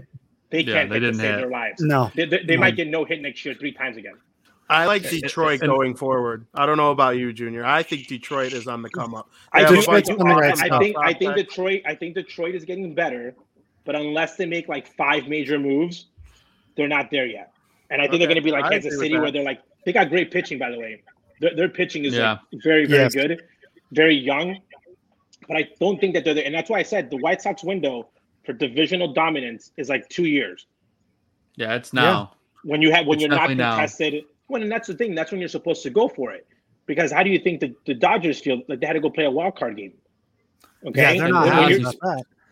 And real quick, speaking of going for it, our buddy Gonzo is going to get out of here shortly, but he has some an off-season list, and he kind of wants to get your thoughts on, you're talking about making these moves. Gonzo, I'll let you take it away quickly before you got to leave us, Gonzo, but talk a little bit about the moves that you are looking forward to and hoping this offseason. Yeah, thanks, Joe. So first, I'm going to get the backup catcher out of the way, either Barnhart or Sandy Leon. I'm going to try to get Keuchel's contract out of there and replace it. Try to trade him to Colorado, get Blackman, so Blackman Vaughn can split right field for their splits. Brings in a veteran defensive glove and lefty. I'll take that with the contract swipe, just to get that contract swipe out of there, because I'm focusing on pitching, which is the game that I'm coming into right now with signing Robbie Ray, also trading for Sean Mania, and also I'm going to take a waiver on John Gray. He's a guy that he's got some great stuff out in Colorado, just on a really bad team in that stadium. But John Gray is a guy that, with his stuff, was very similar to Glasnow when they came out together. But yeah, between those signings there and signing Tepera, and I take a flyer on Daniel Hudson with his postseason experience as well. Also would sign Escobar for second base, but yeah, I would let Rodon and Giolito walk. So I would like to see a rotation of Lynn, Cease, Robbie Ray, Mania, and then your fifth starter would be splitting with Kopech and John Gray. John Gray would eat up some innings, give Kopech some time to get into that starter role. That's what do you think of that, Ozzy? What I think that he has the biggest gonads out of all White Sox fans, because he didn't name one person that has more than 1,000 followers on Twitter. Gonzo, you did your homework, kid, and that's what makes teams winners. Okay, are those small moves, because the White Sox are not one pitcher away. Okay, they're multiple guys away, and sometimes you have to kind of like tilt it a little bit to try to find those 3-4 guys that are going to come in and help. I love the Sandy Leon backup situation, especially if you want Grandal to hit more DH. I love Grandal in the DH spot. I love Grandal anytime he has a bat in his hand. I love the fact that he walks a lot. I think catching wise, I think he can still do it. But do I think that he's an everyday catcher, like 162 games? I think that when he's rested, he probably hits better. That's my take on it. He's coming off that injury. Again, I like that. I don't think it's Zach, unfortunately. I don't think that it's Sebi, unfortunately. So again, I think you might go a little bit more experience. I like that one. The Keuchel move for Blackman, if the White Sox can pull that move off on Colorado, it probably could be the best move ever pulled off by Rick Hahn. Hey, just let me grab that phone from him. I got it. No, you know what? I was very disappointed in the whole Keuchel situation because you were brought in to be allegedly this leader, okay? And that happens a lot, more than when it doesn't. When guys are brought into the team and they say, this guy's going to be a leader, this guy's going to be this, and then at the end you see their true colors. You know, the whole thing that he was like late or wasn't at the playoff game, you know, showed up late to like at 12, and it was like this whole, like, you have to be there for your teammates because God forbid, you know, Rendon wins that game and he can't pitch the next game like McCullers, then they got to bring you in from, you know, the roster move, and you haven't been there. If I'm your teammate, I got a problem with it. Okay. So I think that the Keuchel move, I think that it might be a move that, and by the way, this is the best part. I think Rick Renteria probably has a better chance of being on the Sox had Keuchel not made those comments. To be honest, I think that he started that snowball effect, and again, Rick didn't manage very well, but I think he started that whole thing because no one at the time ever thought that Rick was too soft with the players. And I'm going to be honest with you, Rick Renteria might not be the greatest manager of all time in X's and O's, but I'll tell you this much: those guys loved him. I think TA loved him, Moncada. I think they loved him. That's why I make the jokes on Twitter. You know, Daddy's going to tuck him in.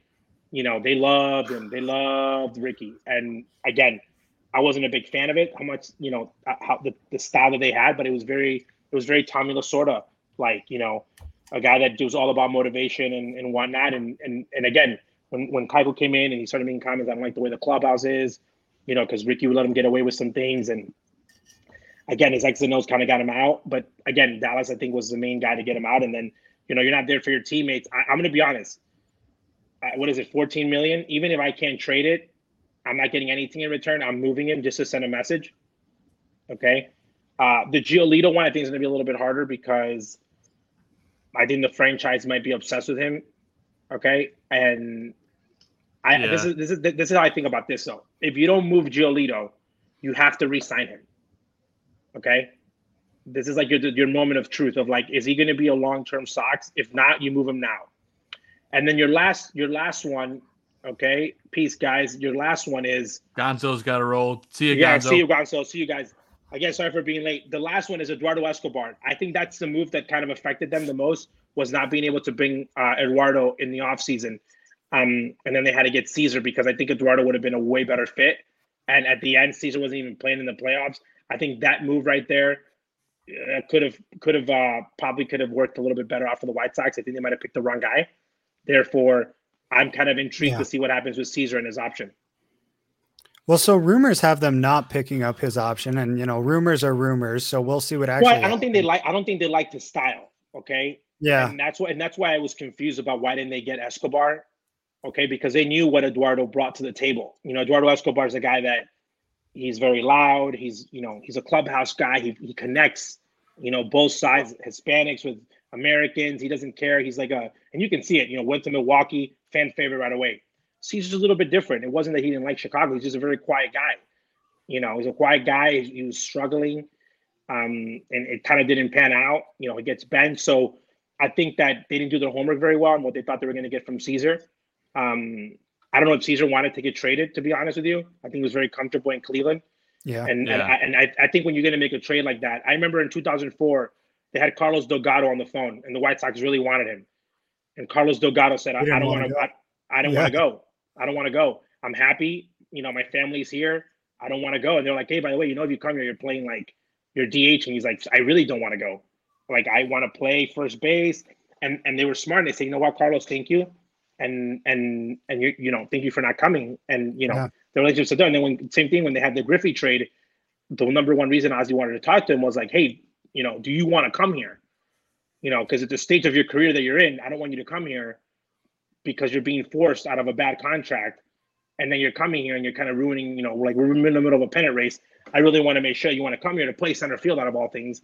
And he did. You know, he said, yo, I'm ready. Like, this is what I want. So I think those conversations, I don't know if they had it with Caesar. And he was so cheap, by the way, that I think that it was like a no-brainer for them.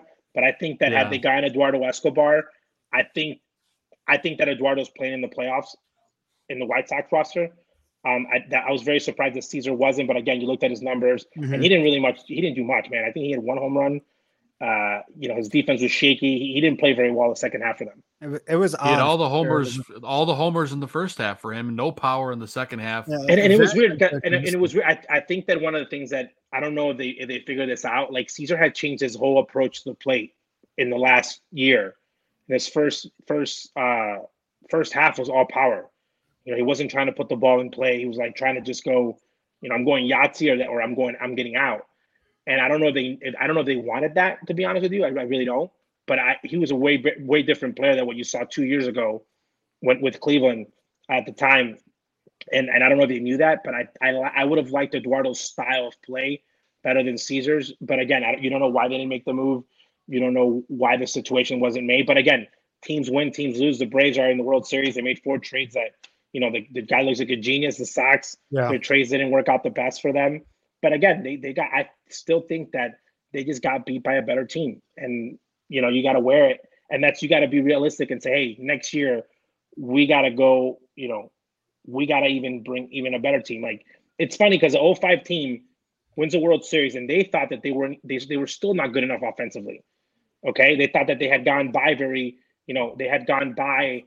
kind of by miraculously with great pitching. And that's why they make the move for Jim Thome, and they still finish second. But again, even good teams make moves because you kind of see what your team kind of lacks. And I think that the White Sox need to do that. I don't think that you can't just sit there and say, okay, we were just one player away. It wasn't like we lost. It wasn't like the White Sox lost in a ground ball error, or like somebody made a wrong move from the pen and, someone got walked off. It was like it was blown out. Okay. Other than the game, the blackout game, the first one, which I think that had Dusty not Dusty that game, the Houston wins. But Dusty, for some reason, he got up in the middle. Head. He got in his own head, and I got a bit on a bat and took out the pitcher. And they won that game because I guaranteed it. I guaranteed they were going to win that game, and that's why they won. You know what though? It was a very when the game started, it was a very hard place to play. Had it not been the Houston Astros, I think that the Sox would have played in that first round. I think they advanced. Okay, I think they would play a little bit better because I think other teams might have faltered to that. I think Houston is just they've dealt with so much booing and so much stuff. They don't care. They don't care. Yeah. And then the Tempera message. Ozzy, I was going to ask you that. Like the White Sox, they didn't match up well against Houston all season long. Like there was probably the worst matchup of any team in the American League, outside maybe the New York Yankees, who, for whatever reason, but we all saw how far they got. So. As much negativity as there is surrounding the White Sox, is it not a positive that the Astros, they made it all the way to the World Series after beating the White Sox? They kind of were the one team that was like the kryptonite all season long. Like if they played Boston or Tampa Bay, maybe we'd be having different conversations about the White Sox right now. Because if they lost to the Astros in the ALCS as opposed to the DS, then it would seem like they took another step, even though they just lost to the same team anyway. You know what? And that's why I think it was a better thing that happened this way. Because you saw how much far they were than they really were, okay. And again, when you're in the World Series, you can't just say and wake up one day and say, "Oh my God, I really need this." You're just in it, and when you're in it, you're in it. But I think the Astros, a lot of teams match up really bad against the Astros. But I think that had they not been playing the White Sox, I don't think they'd throw McCullers in that game. Okay. Yeah. I think that they were really scared that the White Sox offense would wake up. I think that they were trying to close as fast as possible because they had not hit any doubles. Their offense was completely dead. That's not typical of any team in Major League Baseball that usually hits. So I really think that they were really hesitant and really wanted to get it over with because I think that they were scared of that offense. And you should be. The White Sox offense is one of the scariest offenses ever assembled in White Sox history. They can hit. And Dusty throwing McCullers that game, you could argue, might have cost them the World Series. No, he might. I think could have cost him the World Series. Injury. You knew that he was hurt, and again, he took a chance. Again, McCullers and Rondon are in different situations. Rondon, again, he's trying to stay healthy for his future, and again, that makes perfect sense. But when you're looking at those things, okay, this is where you ask yourself a question. The whole series started off wrong off the bat. Lance Lynn should have not been the game one starter. Agreed. Okay. I don't care if you're going analytics, if you're going old school, if you're going any type of philosophy in baseball, he's not your game one starter just because of the pure matchup. Right. Okay? Not against the Astros. You don't have to look at let me give me a good pitching. You don't have to look at like rotation, spin rate. Okay. Because people are going to say, oh, well, you're going to look at the old numbers of ERA because his numbers are horrendous in his historically against that team. They're just really bad. And then, so like, let's look at the old school numbers. And I looked at the old school numbers. I was like, okay, you're not getting picked on old school numbers and you're not getting picked on new school numbers. And this is the part that's funny. Okay. This is how limited White Sox fans' mind goes. I think White Sox fans thought that Lance Lynn, when he was in St. Louis, was right. I really think that they thought it was right. I don't think that they watched the games. They thought it was Wainwright. They thought that this guy is Wainwright. I'm like, he pitched from the bullpen. He was never an elite starter. It's not like, hey, here comes Freddie Garcia, 9-2 in postseason, or anyone, it's not a big postseason game pitcher. It's not Roger Clemens. And you say, you know what? I got to give you the ball. This guy's pitched his whole life in postseason. He's been there, but it was all relief appearances. And the times he has started, the numbers weren't that great. So I was like, man, and I liked him and I knew that he could pitch, I was like, maybe he pitches at home with Cease, and then you throw Rondon, and if Rondon is hurt, you'll find out real quick, and then you make it a bullpen day, and then you have the whole series for the bullpen to recover. Again, I was not a fan of that move, and I know why they did it. I think that Lynn, he got mad at the All-Star game, not starting it. So I think that it would have been the same and again, that's putting your team and ego aside. And it goes back in 2005, Jose Contreras felt super guilty about being the game starter. And Mark Burley went up to him and said, you're the best choice we got. Why would I be the starter? Just because I've been here the longest? You get the ball and you make sure that you pitch game one, because everybody knows, like, when you're in the dugout and you're in the clubhouse and you're in the front office, you know who your number one starter is. The White Sox, I think I might have said it on the show. I said, or in a podcast at the beginning of the year, 1993, I'm still cursed because anytime they talk about pitching matchups, I grew up in a household where my father said the only reason we lost that series was because we pitched blackjack versus Toronto, and they had blackjack's pitches. And they killed them in the postseason, and they killed them on opening day. They killed them every time they faced them. So I've always thought about that, like who like matchups, like who pitches better against who. And again, I thought they might go Kopech like short. I thought they were going to do a lot of more interesting things that they didn't kind of play with. But again, at the end of the day, they didn't. And did it cause a series? I don't think it did. I think it was a lot more. I think it was a lot deeper than that. But again, it was one of those things that you have to look back and they have to decide and not make those types of mistakes moving forward. Sure. And let feelings get in the way and really say, hey, you know what, we got to win, and this is what we're going with, guys. But again, I think that they didn't match up well. And I'm going to be honest, I think a lot of guys on the White Sox were tipping their pitches. I'm not going to lie, they weren't cheating. Wouldn't be surprised. I don't think Houston was cheating. I think that they were just tipping pitches. There seemed to be an issue all season long. It was an issue, and I think a lot of that falls on Ethan Katz. Was made mention. Kopech went through like during August, if you remember. Kopech was like bad. Like he was dominant all season long. Then August hit. Then like once August was over, he like got back to being dominant again. So he had this inflated ERA, and they were saying like, oh, he's tipping his pitches. Like, kind of seemed to be an issue all year long. I don't know if you guys agree with that. No, I agree. It was. Yeah, it happened. So there's no question. Hendricks too. So this is where. So Kimbrel, for example, everybody's known that that's been his issue in the past. Okay, He starts tipping. That's why he does the wing thing. Pitchers. People don't realize this. All pitchers tip at one point or another. You get too comfortable. You start getting in a routine, and you kind of have to like reassess yourself and do it. Again, not hating on the pitching coach, but this is where I think the experience might have gotten to him. He's not looking for that. He's looking at the analytics. And again, you're looking at the spin rate, and the spin rate's there. And you're like, oh my God, if I'm looking at the spin rate, okay. And I'm like, okay, spin rate's on, velocity's on.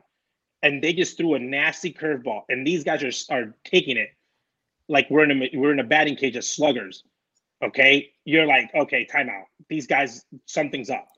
Okay. Up. And now we think cheating because that's, obviously we think that. Back in the day, you say, someone's tipping. And here's a part that's funny, okay? White Sox fans think automatically it's the pitcher. That's option one. Okay. Option two, the catcher. Are you setting up too early? Are you shifting your weight too quick? Option three, your shortstop and second baseman. Okay. And then Tim Anderson made a very weird comment to me Okay, when he said, I felt that Gurriel was going to pull the ball, so I moved earlier on the pitch. I'm like, that's called tipping the pitches, because Gurriel's like, oh, if this guy's moving here and he thinks I'm pulling, this pitch is going to be middle in. Okay? Yep. So those are things that that's like the next level of baseball, of like you have to go through the X's, and that's when your coaching staff, that's when people say, what does the bench coach do? That. What does the first base coach do? That. What does the assistant pitching coach do? That. And for all the guys that are watching the game, that's why I think the maturity level, you're not doing hi mom, you're not doing any of that stuff. You're doing, you're watching the game and saying, hey, you might be tipping, you might be giving up something, you might be giving up some stuff in general. So those are the things that I think that are the little things that are affecting the team that in reality they need to get better at and get better throughout to win more games. And that's a great segue, Ozzy. Do you see any changes to this coaching staff in terms of bench coach, first base coach, third base coach, hitting coach? A lot of scrutiny around the hitting coach in terms of baseball stuff. A lot of people seem to be out on Frank Menechino after one full season. Nobody said anything after 2020 when they were hitting the ball 1,000 feet every other pitch. Yeah. But, in 2021, they weren't driving the ball quite as much. They were 19th in the league in home runs, which was the last of any team that made the postseason. But Eloy missed 99 games. Okay. Robert missed, it wasn't quite 99, but it was up there. Grandal missed 2 months. Like there were some home runs missing for the lineup for most of the season, like impact consequential players. So I don't know how much blame Frank Menechino hits. They grounded into a lot of double plays. They certainly had a philosophy of driving the ball. Yeah, I'm with you. So go ahead and elaborate on your thought. No, I think zero. I love when people on Twitter are like, hit the ball in the air. I'm like, oh, really? That's called the pop-up too. Okay? Exactly. I think that home runs were down. You have your number one home run hitter on the DL. Okay? Then you have Pantera, who I thought was going to at least hit 20 on just pure instinct. He goes on down on the DL. You're lucky you didn't hit any less, because every guy on the bench that Menechino was working with, Mike Lamb, the kid, Mike Lamb, that's his first name. Oh, Jake Lamb. Don't know his first name. You got to be elite for me to know your first name. Jake Lamb. So we wonder where you get that from. No, I'm saying no. So Lamb was in spring training with my cousin in Atlanta. Okay, they were competing against one another for the position. So obviously you're looking at who's my cousin competing against. You're looking at their at bats. Sometimes you root against them. Yes, I do. I'm like, I hope this guy strikes out. I want my cousin to get the job. And this guy could not hit water. Okay. He even let Pablo Sandoval, who wasn't even playing defense, beat him out. Okay. And he had kind of like a leg kick. And he's been a solid player beforehand. Like he's always been a good hitter. Yep. Like he's been a guy that can put the ball in play. He's not a punch and Judy. And he looked horrendous. Okay. I was like, oh, this is going to be easy. Made the team like 2 weeks in. Lamb gets released. Sox pick him up. I'm like, this guy's not even going to sniff big leagues with that swing the way he's looking at this year. And then he came up and he had a different stance. Okay. So that's AAA coach. That's big league coach. And his at-bats were better. He looked solid. He had a solid time when he was with the Sox. That's Frank Menechino. Good win. And he went to a team like the Blue Jays the Blue Jays just want offensive players. But I have a question. When your dad went on Redline Radio, what player was it that he couldn't remember the name, and he had the guy on the team for a long time, and he showed up to him and he's like, what was his name? I'm drawing a blank on who it was that he mentioned. I'm trying to think. It was like a good player. And so he never remembers. So he never remembers Jermaine Dye's name. Maybe that's the World Series MVP. He calls him JD, and he called him Jamal for about 3 weeks in spring training. And we're like, dude, his name's Jermaine Dye. Like, he's really good. Like, he's been in the big leagues for a long time. But he's just, I don't know why he doesn't remember his name, but he calls him JD. And JD even thinks it's hilarious because, again, the joke is that he calls him Jamal. Ozzy's really bad with names. That's not just baseball. He's like, he doesn't know, we ask him all the time about my sister-in-law's name. He's like, he'll draw a blank and he'll say her middle name. I'm like, that's not her name. That's her middle name. But that's just him. But yeah, I think it was probably Jermaine.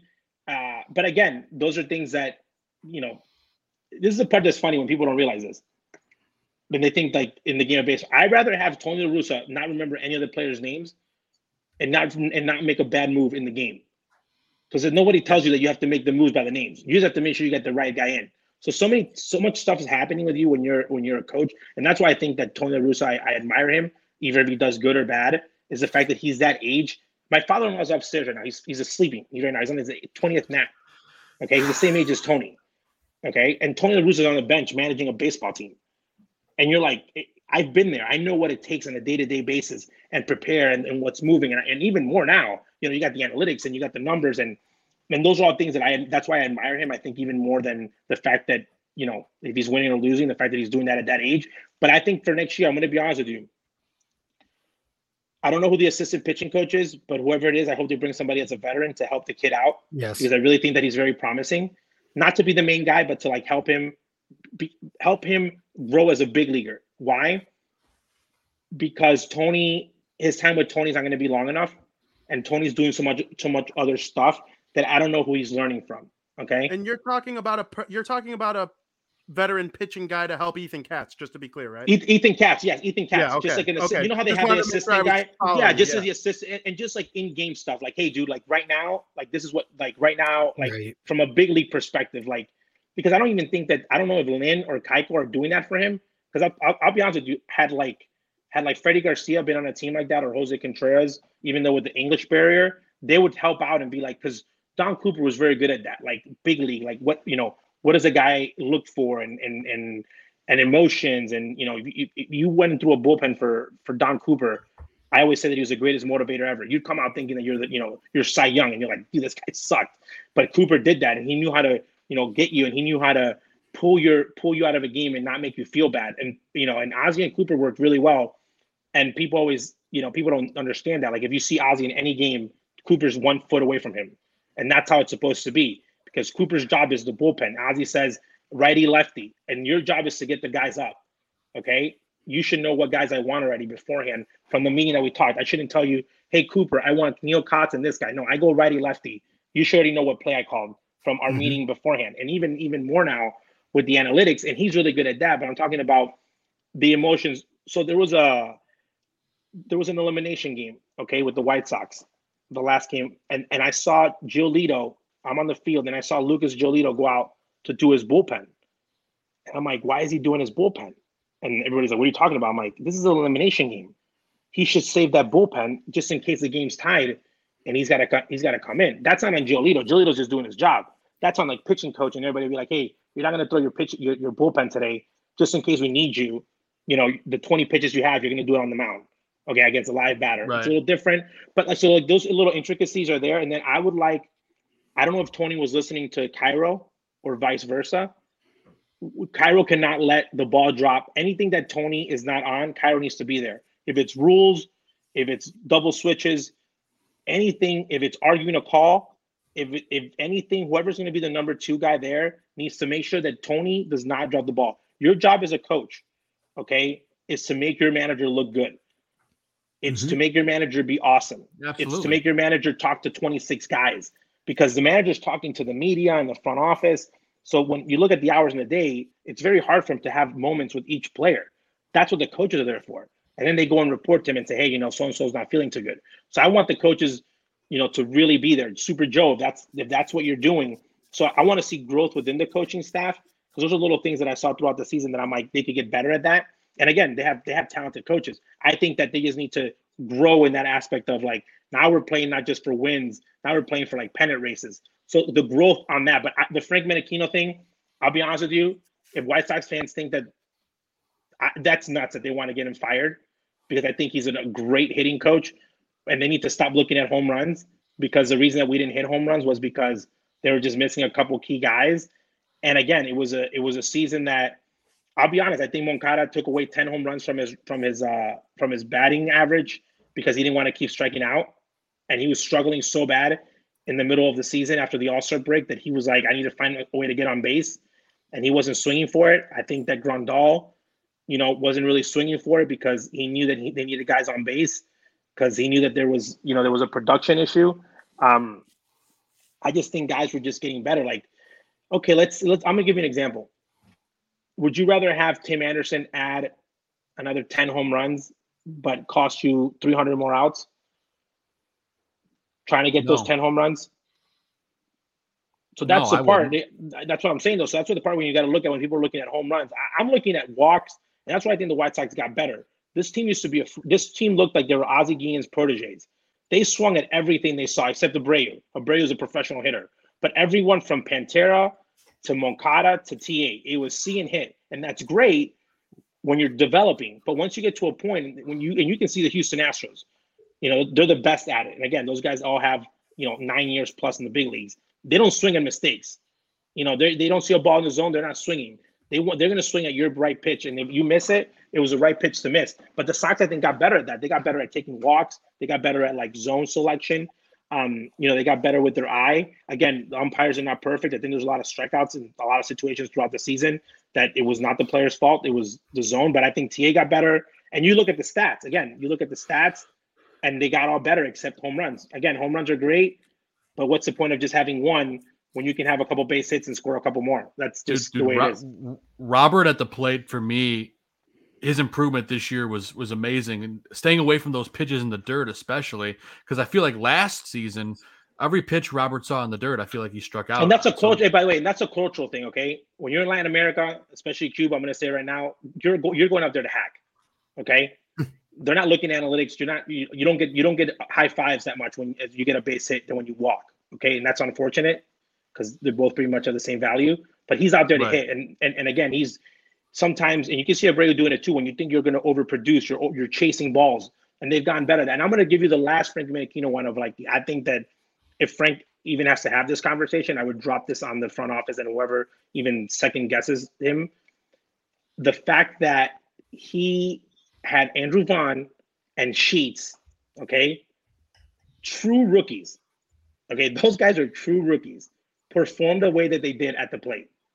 Okay, if the White Sox need to look at their minor league development and see where they're at, that's a win because those guys were ready to play baseball. And what those two guys were able to do, and I know they lost steam at the end. Andrew kind of slowed down. We had him for Rookie of the Year. We know we're all big fans of him, but that was huge, man. That gap for him. I think that those two guys, what Domenichino was able to do, was a huge thing.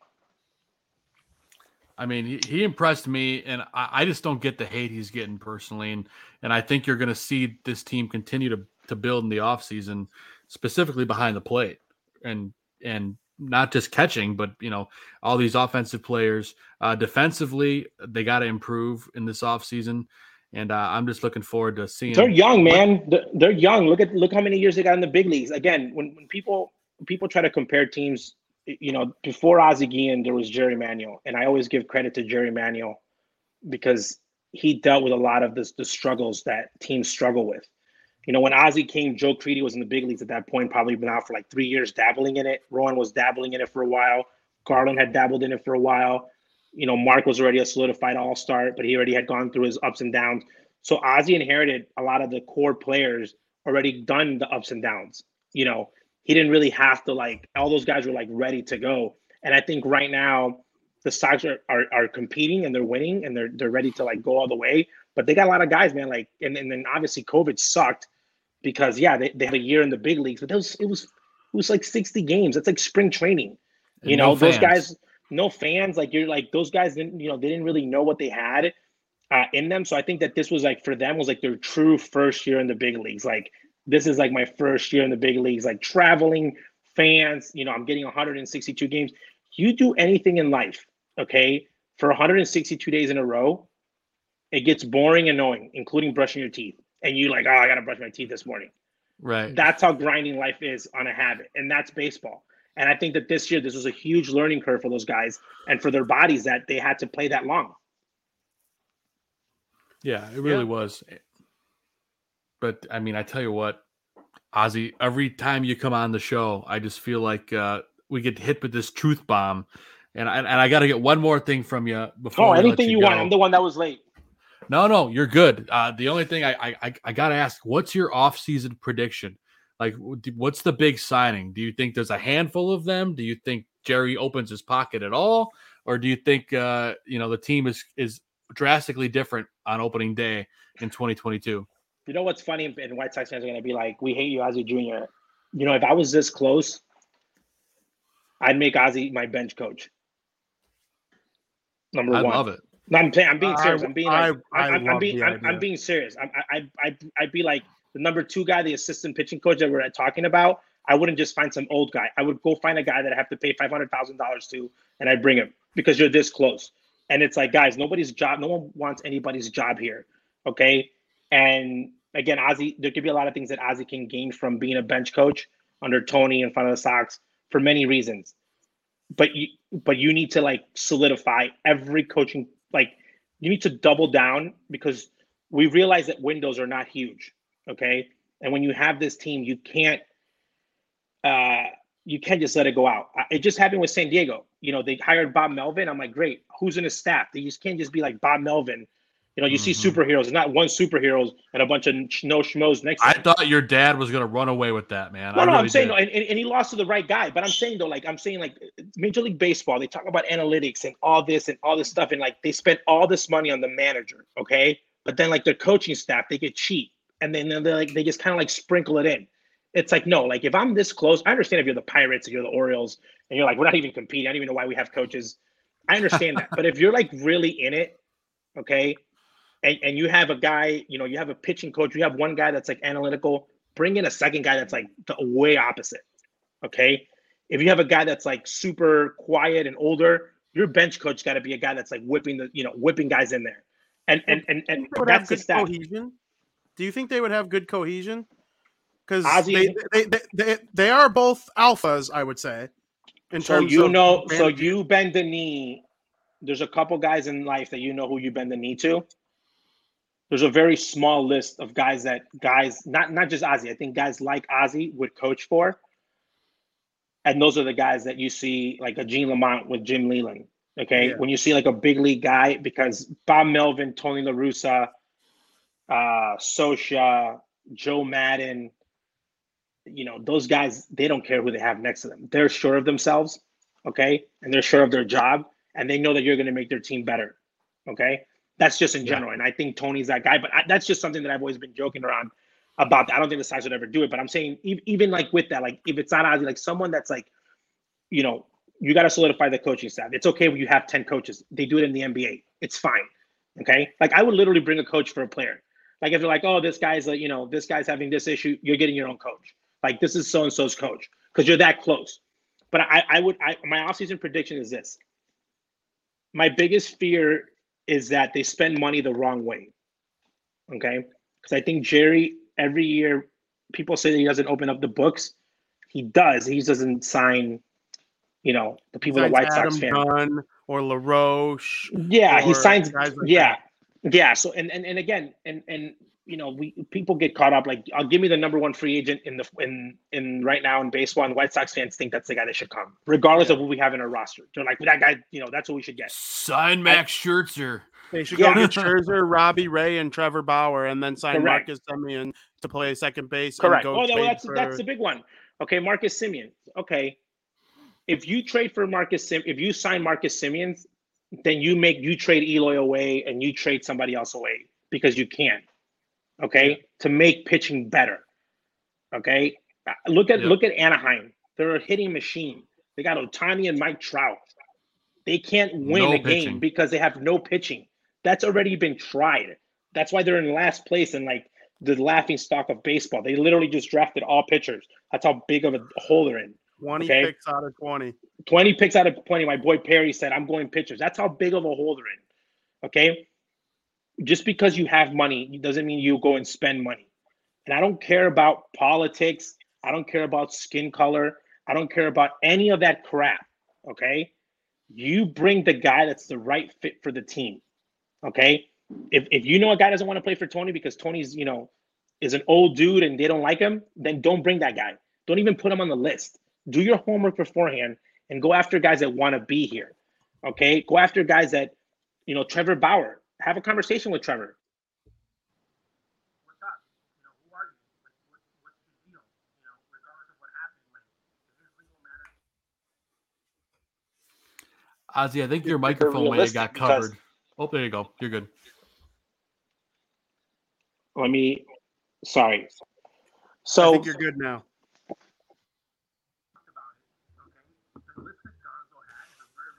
Oh, we lost you again. Right when I said he's good.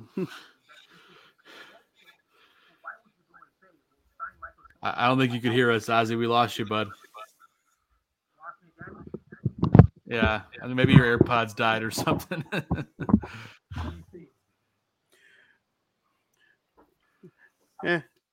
Tech issues happen on the show. We're not too worried or ashamed about it. So they happen. I think in reality of it, I think that you need to be realistic with what your budget is, and then really go after those guys. And that's why Gonzo's plan was realistic. And you say, you know what, that sounds like something that can happen, because I think that's what they're going to go do. They're going to go find a couple guys that can help them fill those spots. Okay, help them eat innings and compete. But I don't think there's going to be like a huge offseason signing of, somebody just got $25 million for 5 years each year. I don't think that's happening. So before we go and end the show, I know it's been a while and we can't thank you enough for your time, as always. I have 2 more questions for you. One of them's kind of quick. If Ozzie Sr. decides he wants to come back to managing and you want to let the little guys be the ones who break the news instead of Ken Rosenthal or something, you know how to find me. So you know what's funny? I will. You know what's funny about that? I will let you guys know. But so here's the funny thing. So I actually wrote 5 writers, national writers, because nobody had any idea that Ozzie had interviewed. So Ozzie interviewed exactly where I'm sitting. It's funny. I have Ozzie's plan. I'm going to put it up on a. I'm going to actually put it up. But he has. I have his plan here, like his cheat sheet. So this is what Ozzie used for his.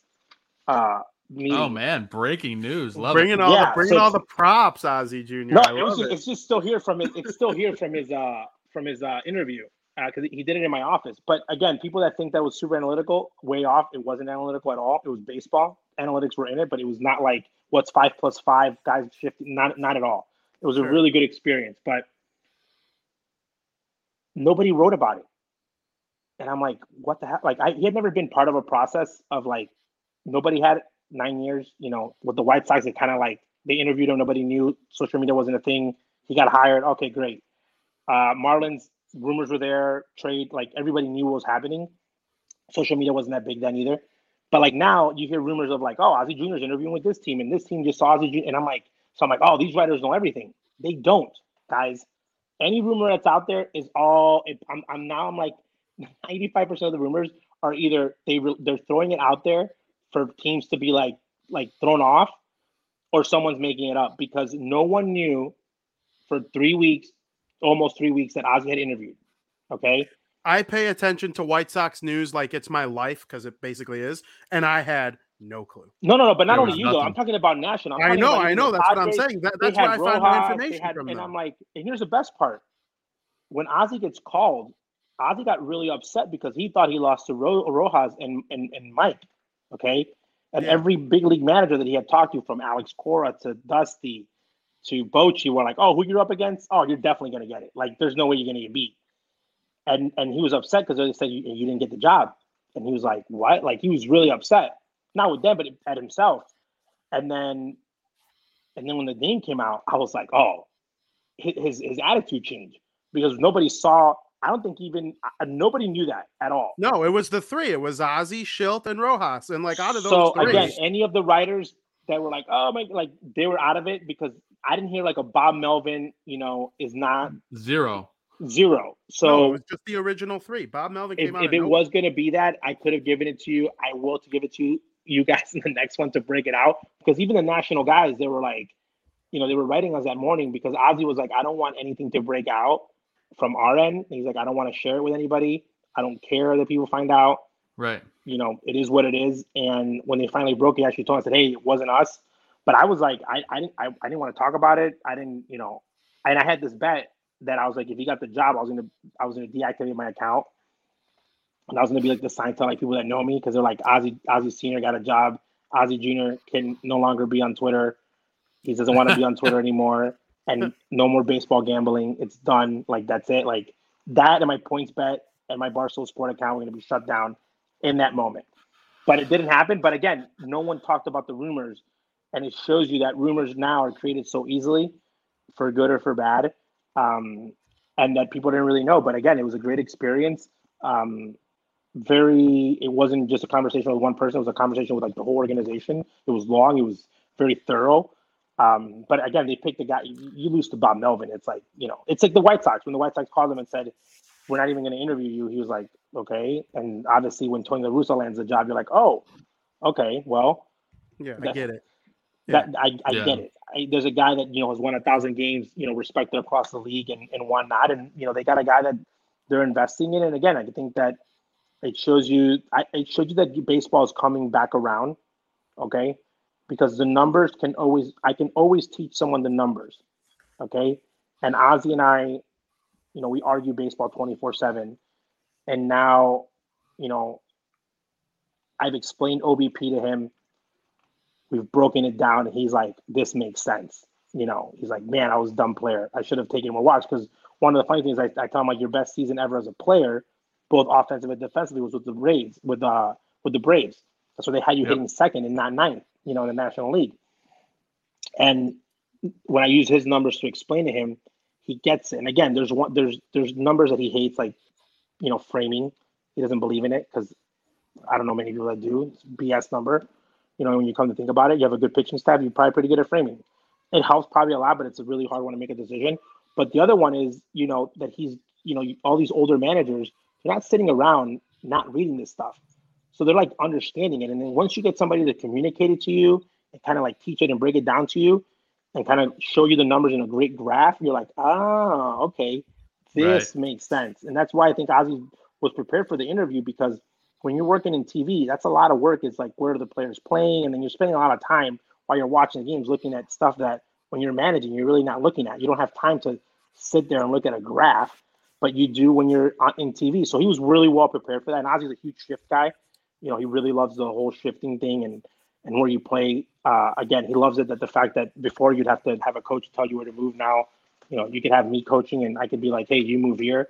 Again, that's a big difference, but he was very prepared because of that. And again, people that believe that the computer is going to dominate the game and that moves are going to be made, I think that, strategy is still going to be a big part of it. And we're going to see things kind of shift and things kind of merge together. And there's going to be a combination of both. But I don't believe that there's going to be this. When I see Matt Scherzer get thrown for 2 innings, or a guy like Matt Scherzer, just for 2 innings and then get pulled out, and then we're going to call him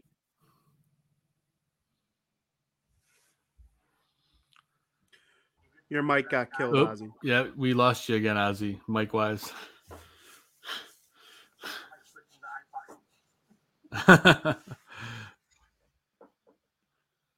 We're juicing your battery. Am I back? You so long. You're back. No, you're good. No, so I was saying that. That's a good baseball conversation. When the game is going to change for me 100% is when I'm going to see a guy like Michael Kopech get thrown for 1 inning and told to go rest for 5, because now they're called an opener.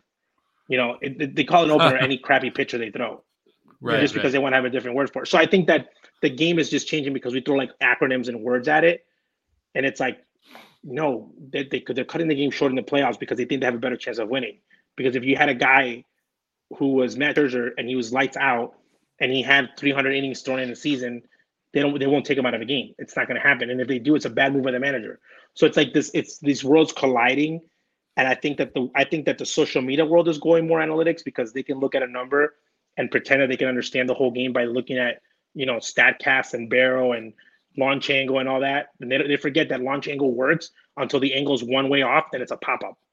They forget that part of the book. They tell the story halfway. So I think that in the world of real baseball, they're realizing, hey, we can have these guys who have a lot of knowledge and we can combine them with like really smart younger guys and really help them digest this information. And you bring them both and you communicate it to them, because that's the part people don't talk about. I can have all the best numbers in the world. If I can't communicate it to Moncada, if I can't communicate it to Pantera, to Abreu, to Sheets, and that's the part that's harder. You have to communicate it to a Venezuelan, a Dominican, a Cuban, a guy who's in first grade, a guy who has a PhD, a white guy, a black guy, a guy who's Jewish, a guy who's Muslim. It's really hard. You're not communicating in one language, but all this information, you have to get it to them in order for them to digest it and believe it. okay, and for them to believe it and make those adjustments, because you're dealing with guys that, when you're in the big leagues, these guys have already had a lot of success.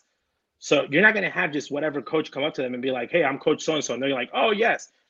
I critique my dad all the time. My dad openly talks about that he didn't listen to any of his hitting coaches after Walt Rignac was done. Didn't listen to any of them. Walter Rignac got fired, and he told every other hitting coach after that, I don't need you. I already hit this way. And I think that's, I'm like, that's a bad thing because, this guy probably could have brought you some knowledge. But Ozzy's, his style, he never had somebody connect with him like Walter Rignac did. Okay. And this is way before numbers. And this was just communication. So imagine now having a guy like with the attitude like Ozzy, breaking in, talking about hitting or doing this. That's a huge thing. I don't care what analytics you have. If you can't get somebody to believe in it and say, hey, this is what you have to do, and it's never going to work. Doesn't matter. Optimism or pessimism on the upcoming collective bargaining agreement issue? Oh, optimism, meaning there's going to be a season. Are the players going to get taken? Absolutely. You think? Okay. I think that they're going to play ball. I think that there's just too much money on the table for them to not. I don't think this for the fans' sake. Okay, I don't think that these players are hardcore like the people that I live with for a long time. Those guys were, they were having phone calls. Hey, we're going to have a phone call at 12 o'clock, be on your phone. And that's how they were having union meetings. And they were very radical. And it was all about the union. And, you still hear Ozzy talking about it. And guys that were there, and they were proud that they lost money during that time, because the White Sox meeting, Jerry Reinsdorf walks down and tells them, if you guys don't keep playing, you guys will not be able to play for the World Series. And Ozzy was a player rep and said, well, too damn bad, Jerry, Yeah. And he's just letting him know, like, hey, this is a possibility. Jerry wasn't trying to get him to play or whatnot, but but those, now that you see that, I think that the union now from the baseball side, I think that they're going to protect certain things, but I don't think that they go all in. And there's going to be arguing like, should we have a universal DH? Should we have a 3-pitch inning? Not anything like, if you don't give me this, we're not playing. Type of, I don't think that's going to happen. I think it's going to be very smooth. Things are already happening in the minor leagues that players kind of wanted, but I think it's going to be, it's going to be a lot of talking in the media. A lot of players are going to come out and, run their mouths and say, the usual suspects. But at the end of the day, I saw Tony Clark on the field in the World Series. It's like a fight. It's like a prize fighter. I'm like, he doesn't have the fight in him. I mean, ratings are up. Baseball is popularity. Rob Manfred does. That's a wrong. I don't think you want to go versus Mr. Manfred. No. He's a deadly. He's been there. People don't remember this. He was the guy behind the scenes, putting on the hits when it was the other commissioners. He's been through this. He's been there. He's been through a collective bargaining.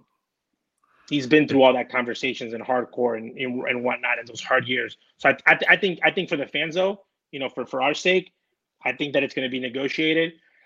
I'm going to be honest with you, man. I think that I'm a player guy. I really believe in the players getting paid as much as possible because obviously my family made a living from that. But I don't believe in revenue sharing. I think it's BS. I think it's BS that you get to tank.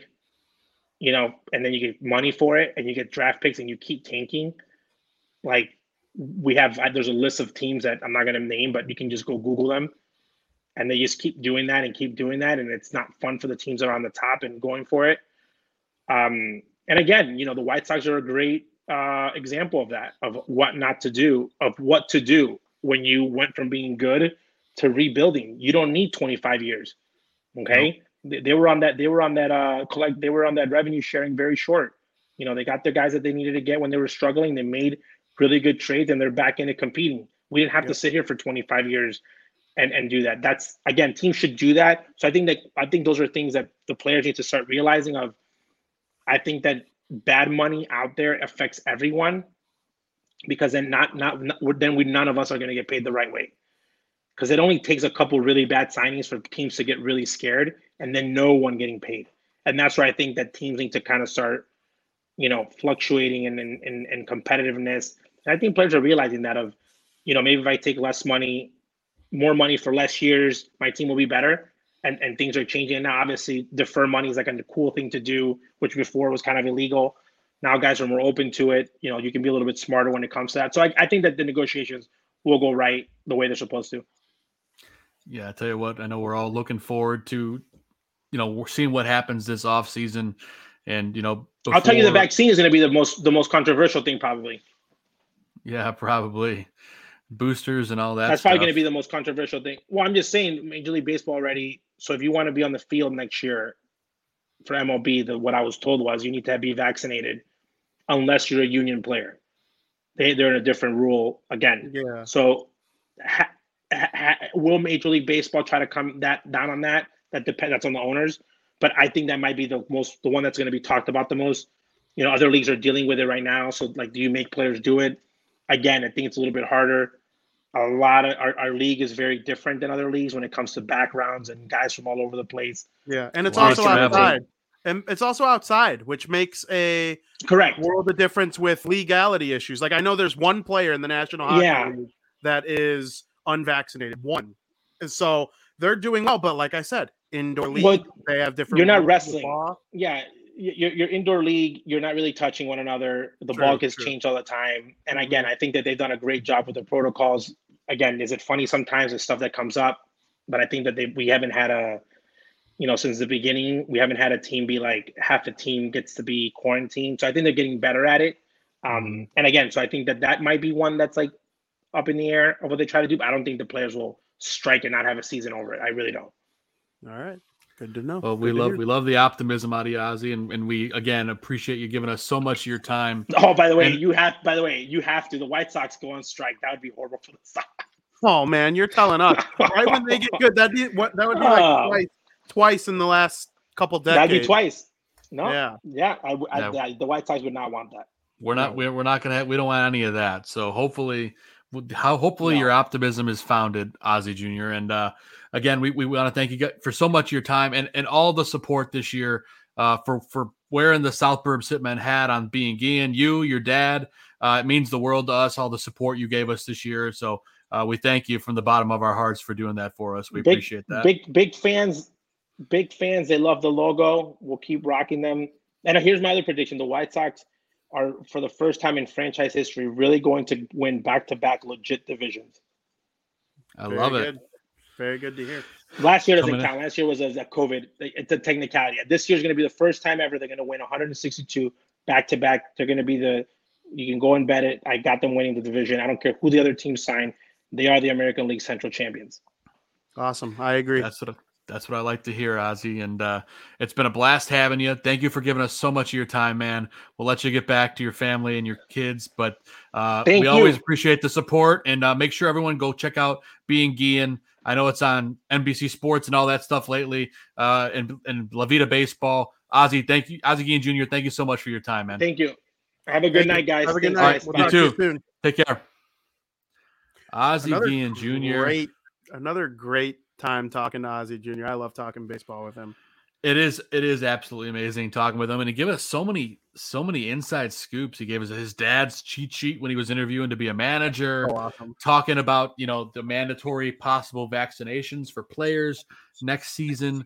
This is all stuff, Vinny, that we can start talking about here in the next 2-3 days when the World Series ends and this league year comes to a close. So, we're going to be off the air for a while until some breaking off-season stuff happens. But we can promise you guys out there that we will be back when there's breaking news, there's signings, there's league issues. We'll be back. It doesn't even have to be a Monday. It could be whenever the barroom has a slot and there's time for us to talk. And I know we have Crosstown Crosstalk every Thursday, so we'll talk baseball in there. We're going to keep that going throughout the offseason because me and Joey kind of just want to show to even keep the baseball conversation going through the winter. Joe, you're welcome as a guest as often as you'd like. So I think it'd be a lot of fun to keep the conversation going. I can't wait to dive deeper into that little tidbit about the Padres. Hopefully he lets us be the guys who break the news if something big ever happens. Yeah, man, that'd be awesome. And during the course of that interview, of course, we lost two of our own on that had to bounce. But again, a huge thank you to Chris Gonzalez and Steven Zimmerman for this whole entire season on South Burbs Hitmen. we wouldn't, it was a great show, and it wouldn't be the same without any of you guys. So we appreciate you. And quick shout out to Gonzo. We didn't get to cover this in the course of the show, but Gonzo is our pick to click winner for 2021. Gonzo won 12 out of 30 shows. So that was enough to take home the win. And I don't really think you're going to get a prize other than having bragging rights, but that's enough to hold over us next season. So I promise you we're all going to come back hungry looking to get that win next year. And, Vinny mentioned his show Crosstown Crosstalk with his brother Joey. And, of course, they do Bar Down Blackhawk. So you're going to see lots of Vinny on the Barroom Network. I'm not going anywhere. That's right. And, of course, you can catch all his great work, whether it's on Fansided or Southside Showdown. And he covers the Devils, the New Jersey Devils as well. I mean, this guy is all over the place. He was on national television down there in Jersey. Yeah, it's been an interesting time. But, with baseball coming to a close, we got hockey, we got football. We're going to keep the baseball conversation going. But, from the bottom of my heart, I can't thank you, Gonzo, and Zim enough. And Aldo, of course, the great director at the Barroom Network, for letting me come on mid-season. I was like a Band-Aid for Zim while he was kind of doing a little paternity thing. And then it was, I ended up sticking around, and it really helped me through a tough time in my life. So I really appreciate the opportunity to come on, talk about the White Sox, talk baseball in general, meet some awesome people. Like I got to meet Alyssa Bergamini, who's now, a friend of the program, and meeting Ozzie Jr., who's absolutely a friend of the program, meeting different beat writers like James Fagan. Like that was a lot of fun. Guys like Chuck Garfien on the show. It was great stuff all season long. And I honestly can't thank all of you enough.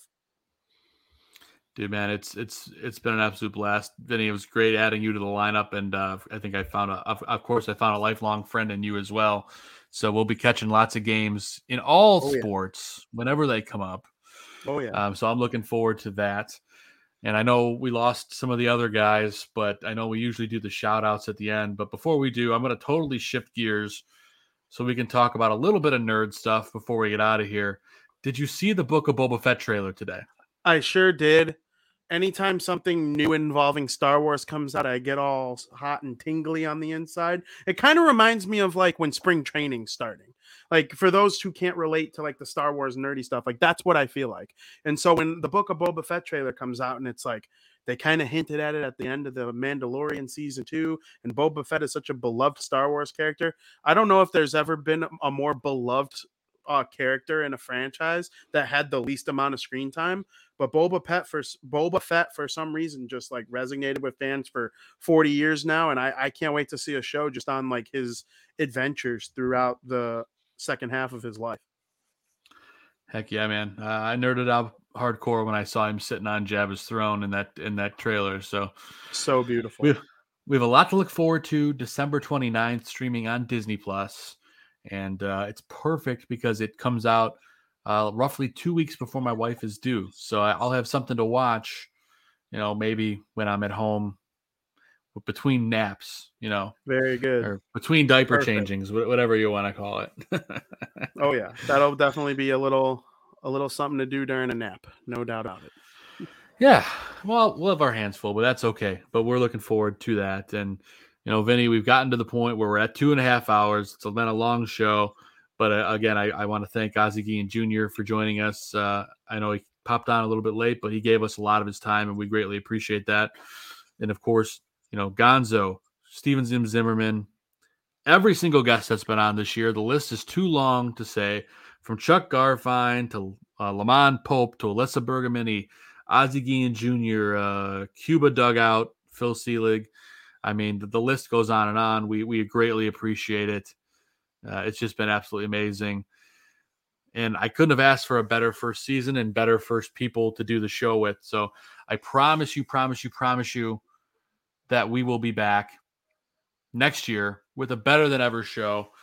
I forgot to run the commercial break tonight. It's been such a long show. I can't believe I didn't run it. But I want to remind you to head over to deepdishtees.com/barroom. You can get your Barroom Network swag, help support what we do. South Burb Sitmen hat. You got a Bar Down Blackhawks hat over there. Of course, you could get Fantasy Football Goon, Barfly Tailgate Show, Bear Football, Mike North Advantage, you name it. There's so many great shows. Bulls 101, Bulls Gold. The list literally goes on, and we cannot thank you enough for supporting our network. We've gotten to the point where we're going to do our shout-outs. Vinny, I will let you lead things off.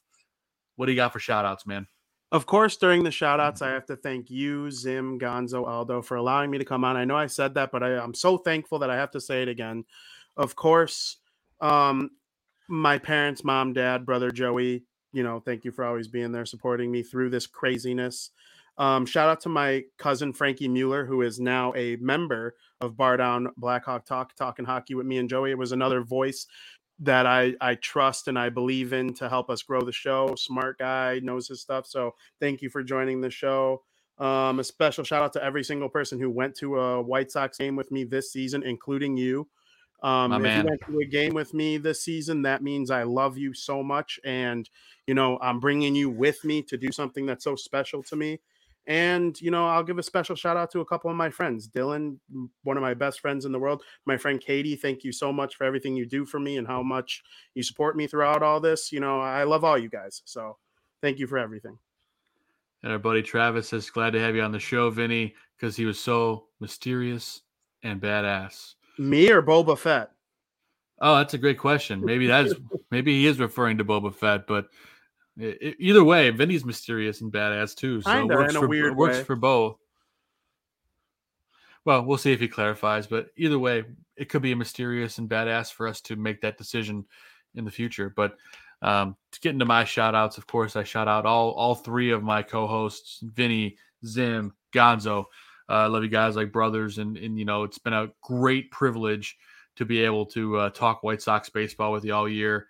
Travis clarified both, but he was talking about Boba Fett. Okay, totally makes sense. But again, a huge shout out to all three of you guys. I love you guys, and it's been so much fun. Season 2 coming next season, but we'll be here in the off season too. Don't worry about that. Of course, I'm going to shout out my beautiful wife, Catherine, my Great Dane, Maverick, and our baby daughter due in January, and announcing to the world her name.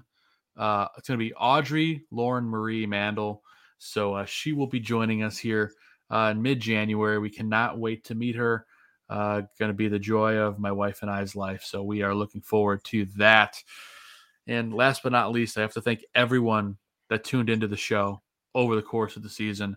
There's been a lot of you. I cannot possibly name you all, but the support means more than I could ever say in 2 sentences or 3 sentences or anything. So thank you for tuning in. And of course, White Sox Twitter, you guys have embraced us with open arms. We started with 0 followers at the start of the year, and we're well over 1,100. So we've come a long way. We promise there's going to be big things coming next year. And we promise that you are going to have a lot of more fun with us for seasons to come. Our buddy Travis says he can't wait for season 2. Good luck on the baby. It's a blessing. Thank you, Travis. Yes, sir. We are looking forward to that blessing and looking forward to the offseason to see this White Sox team improve.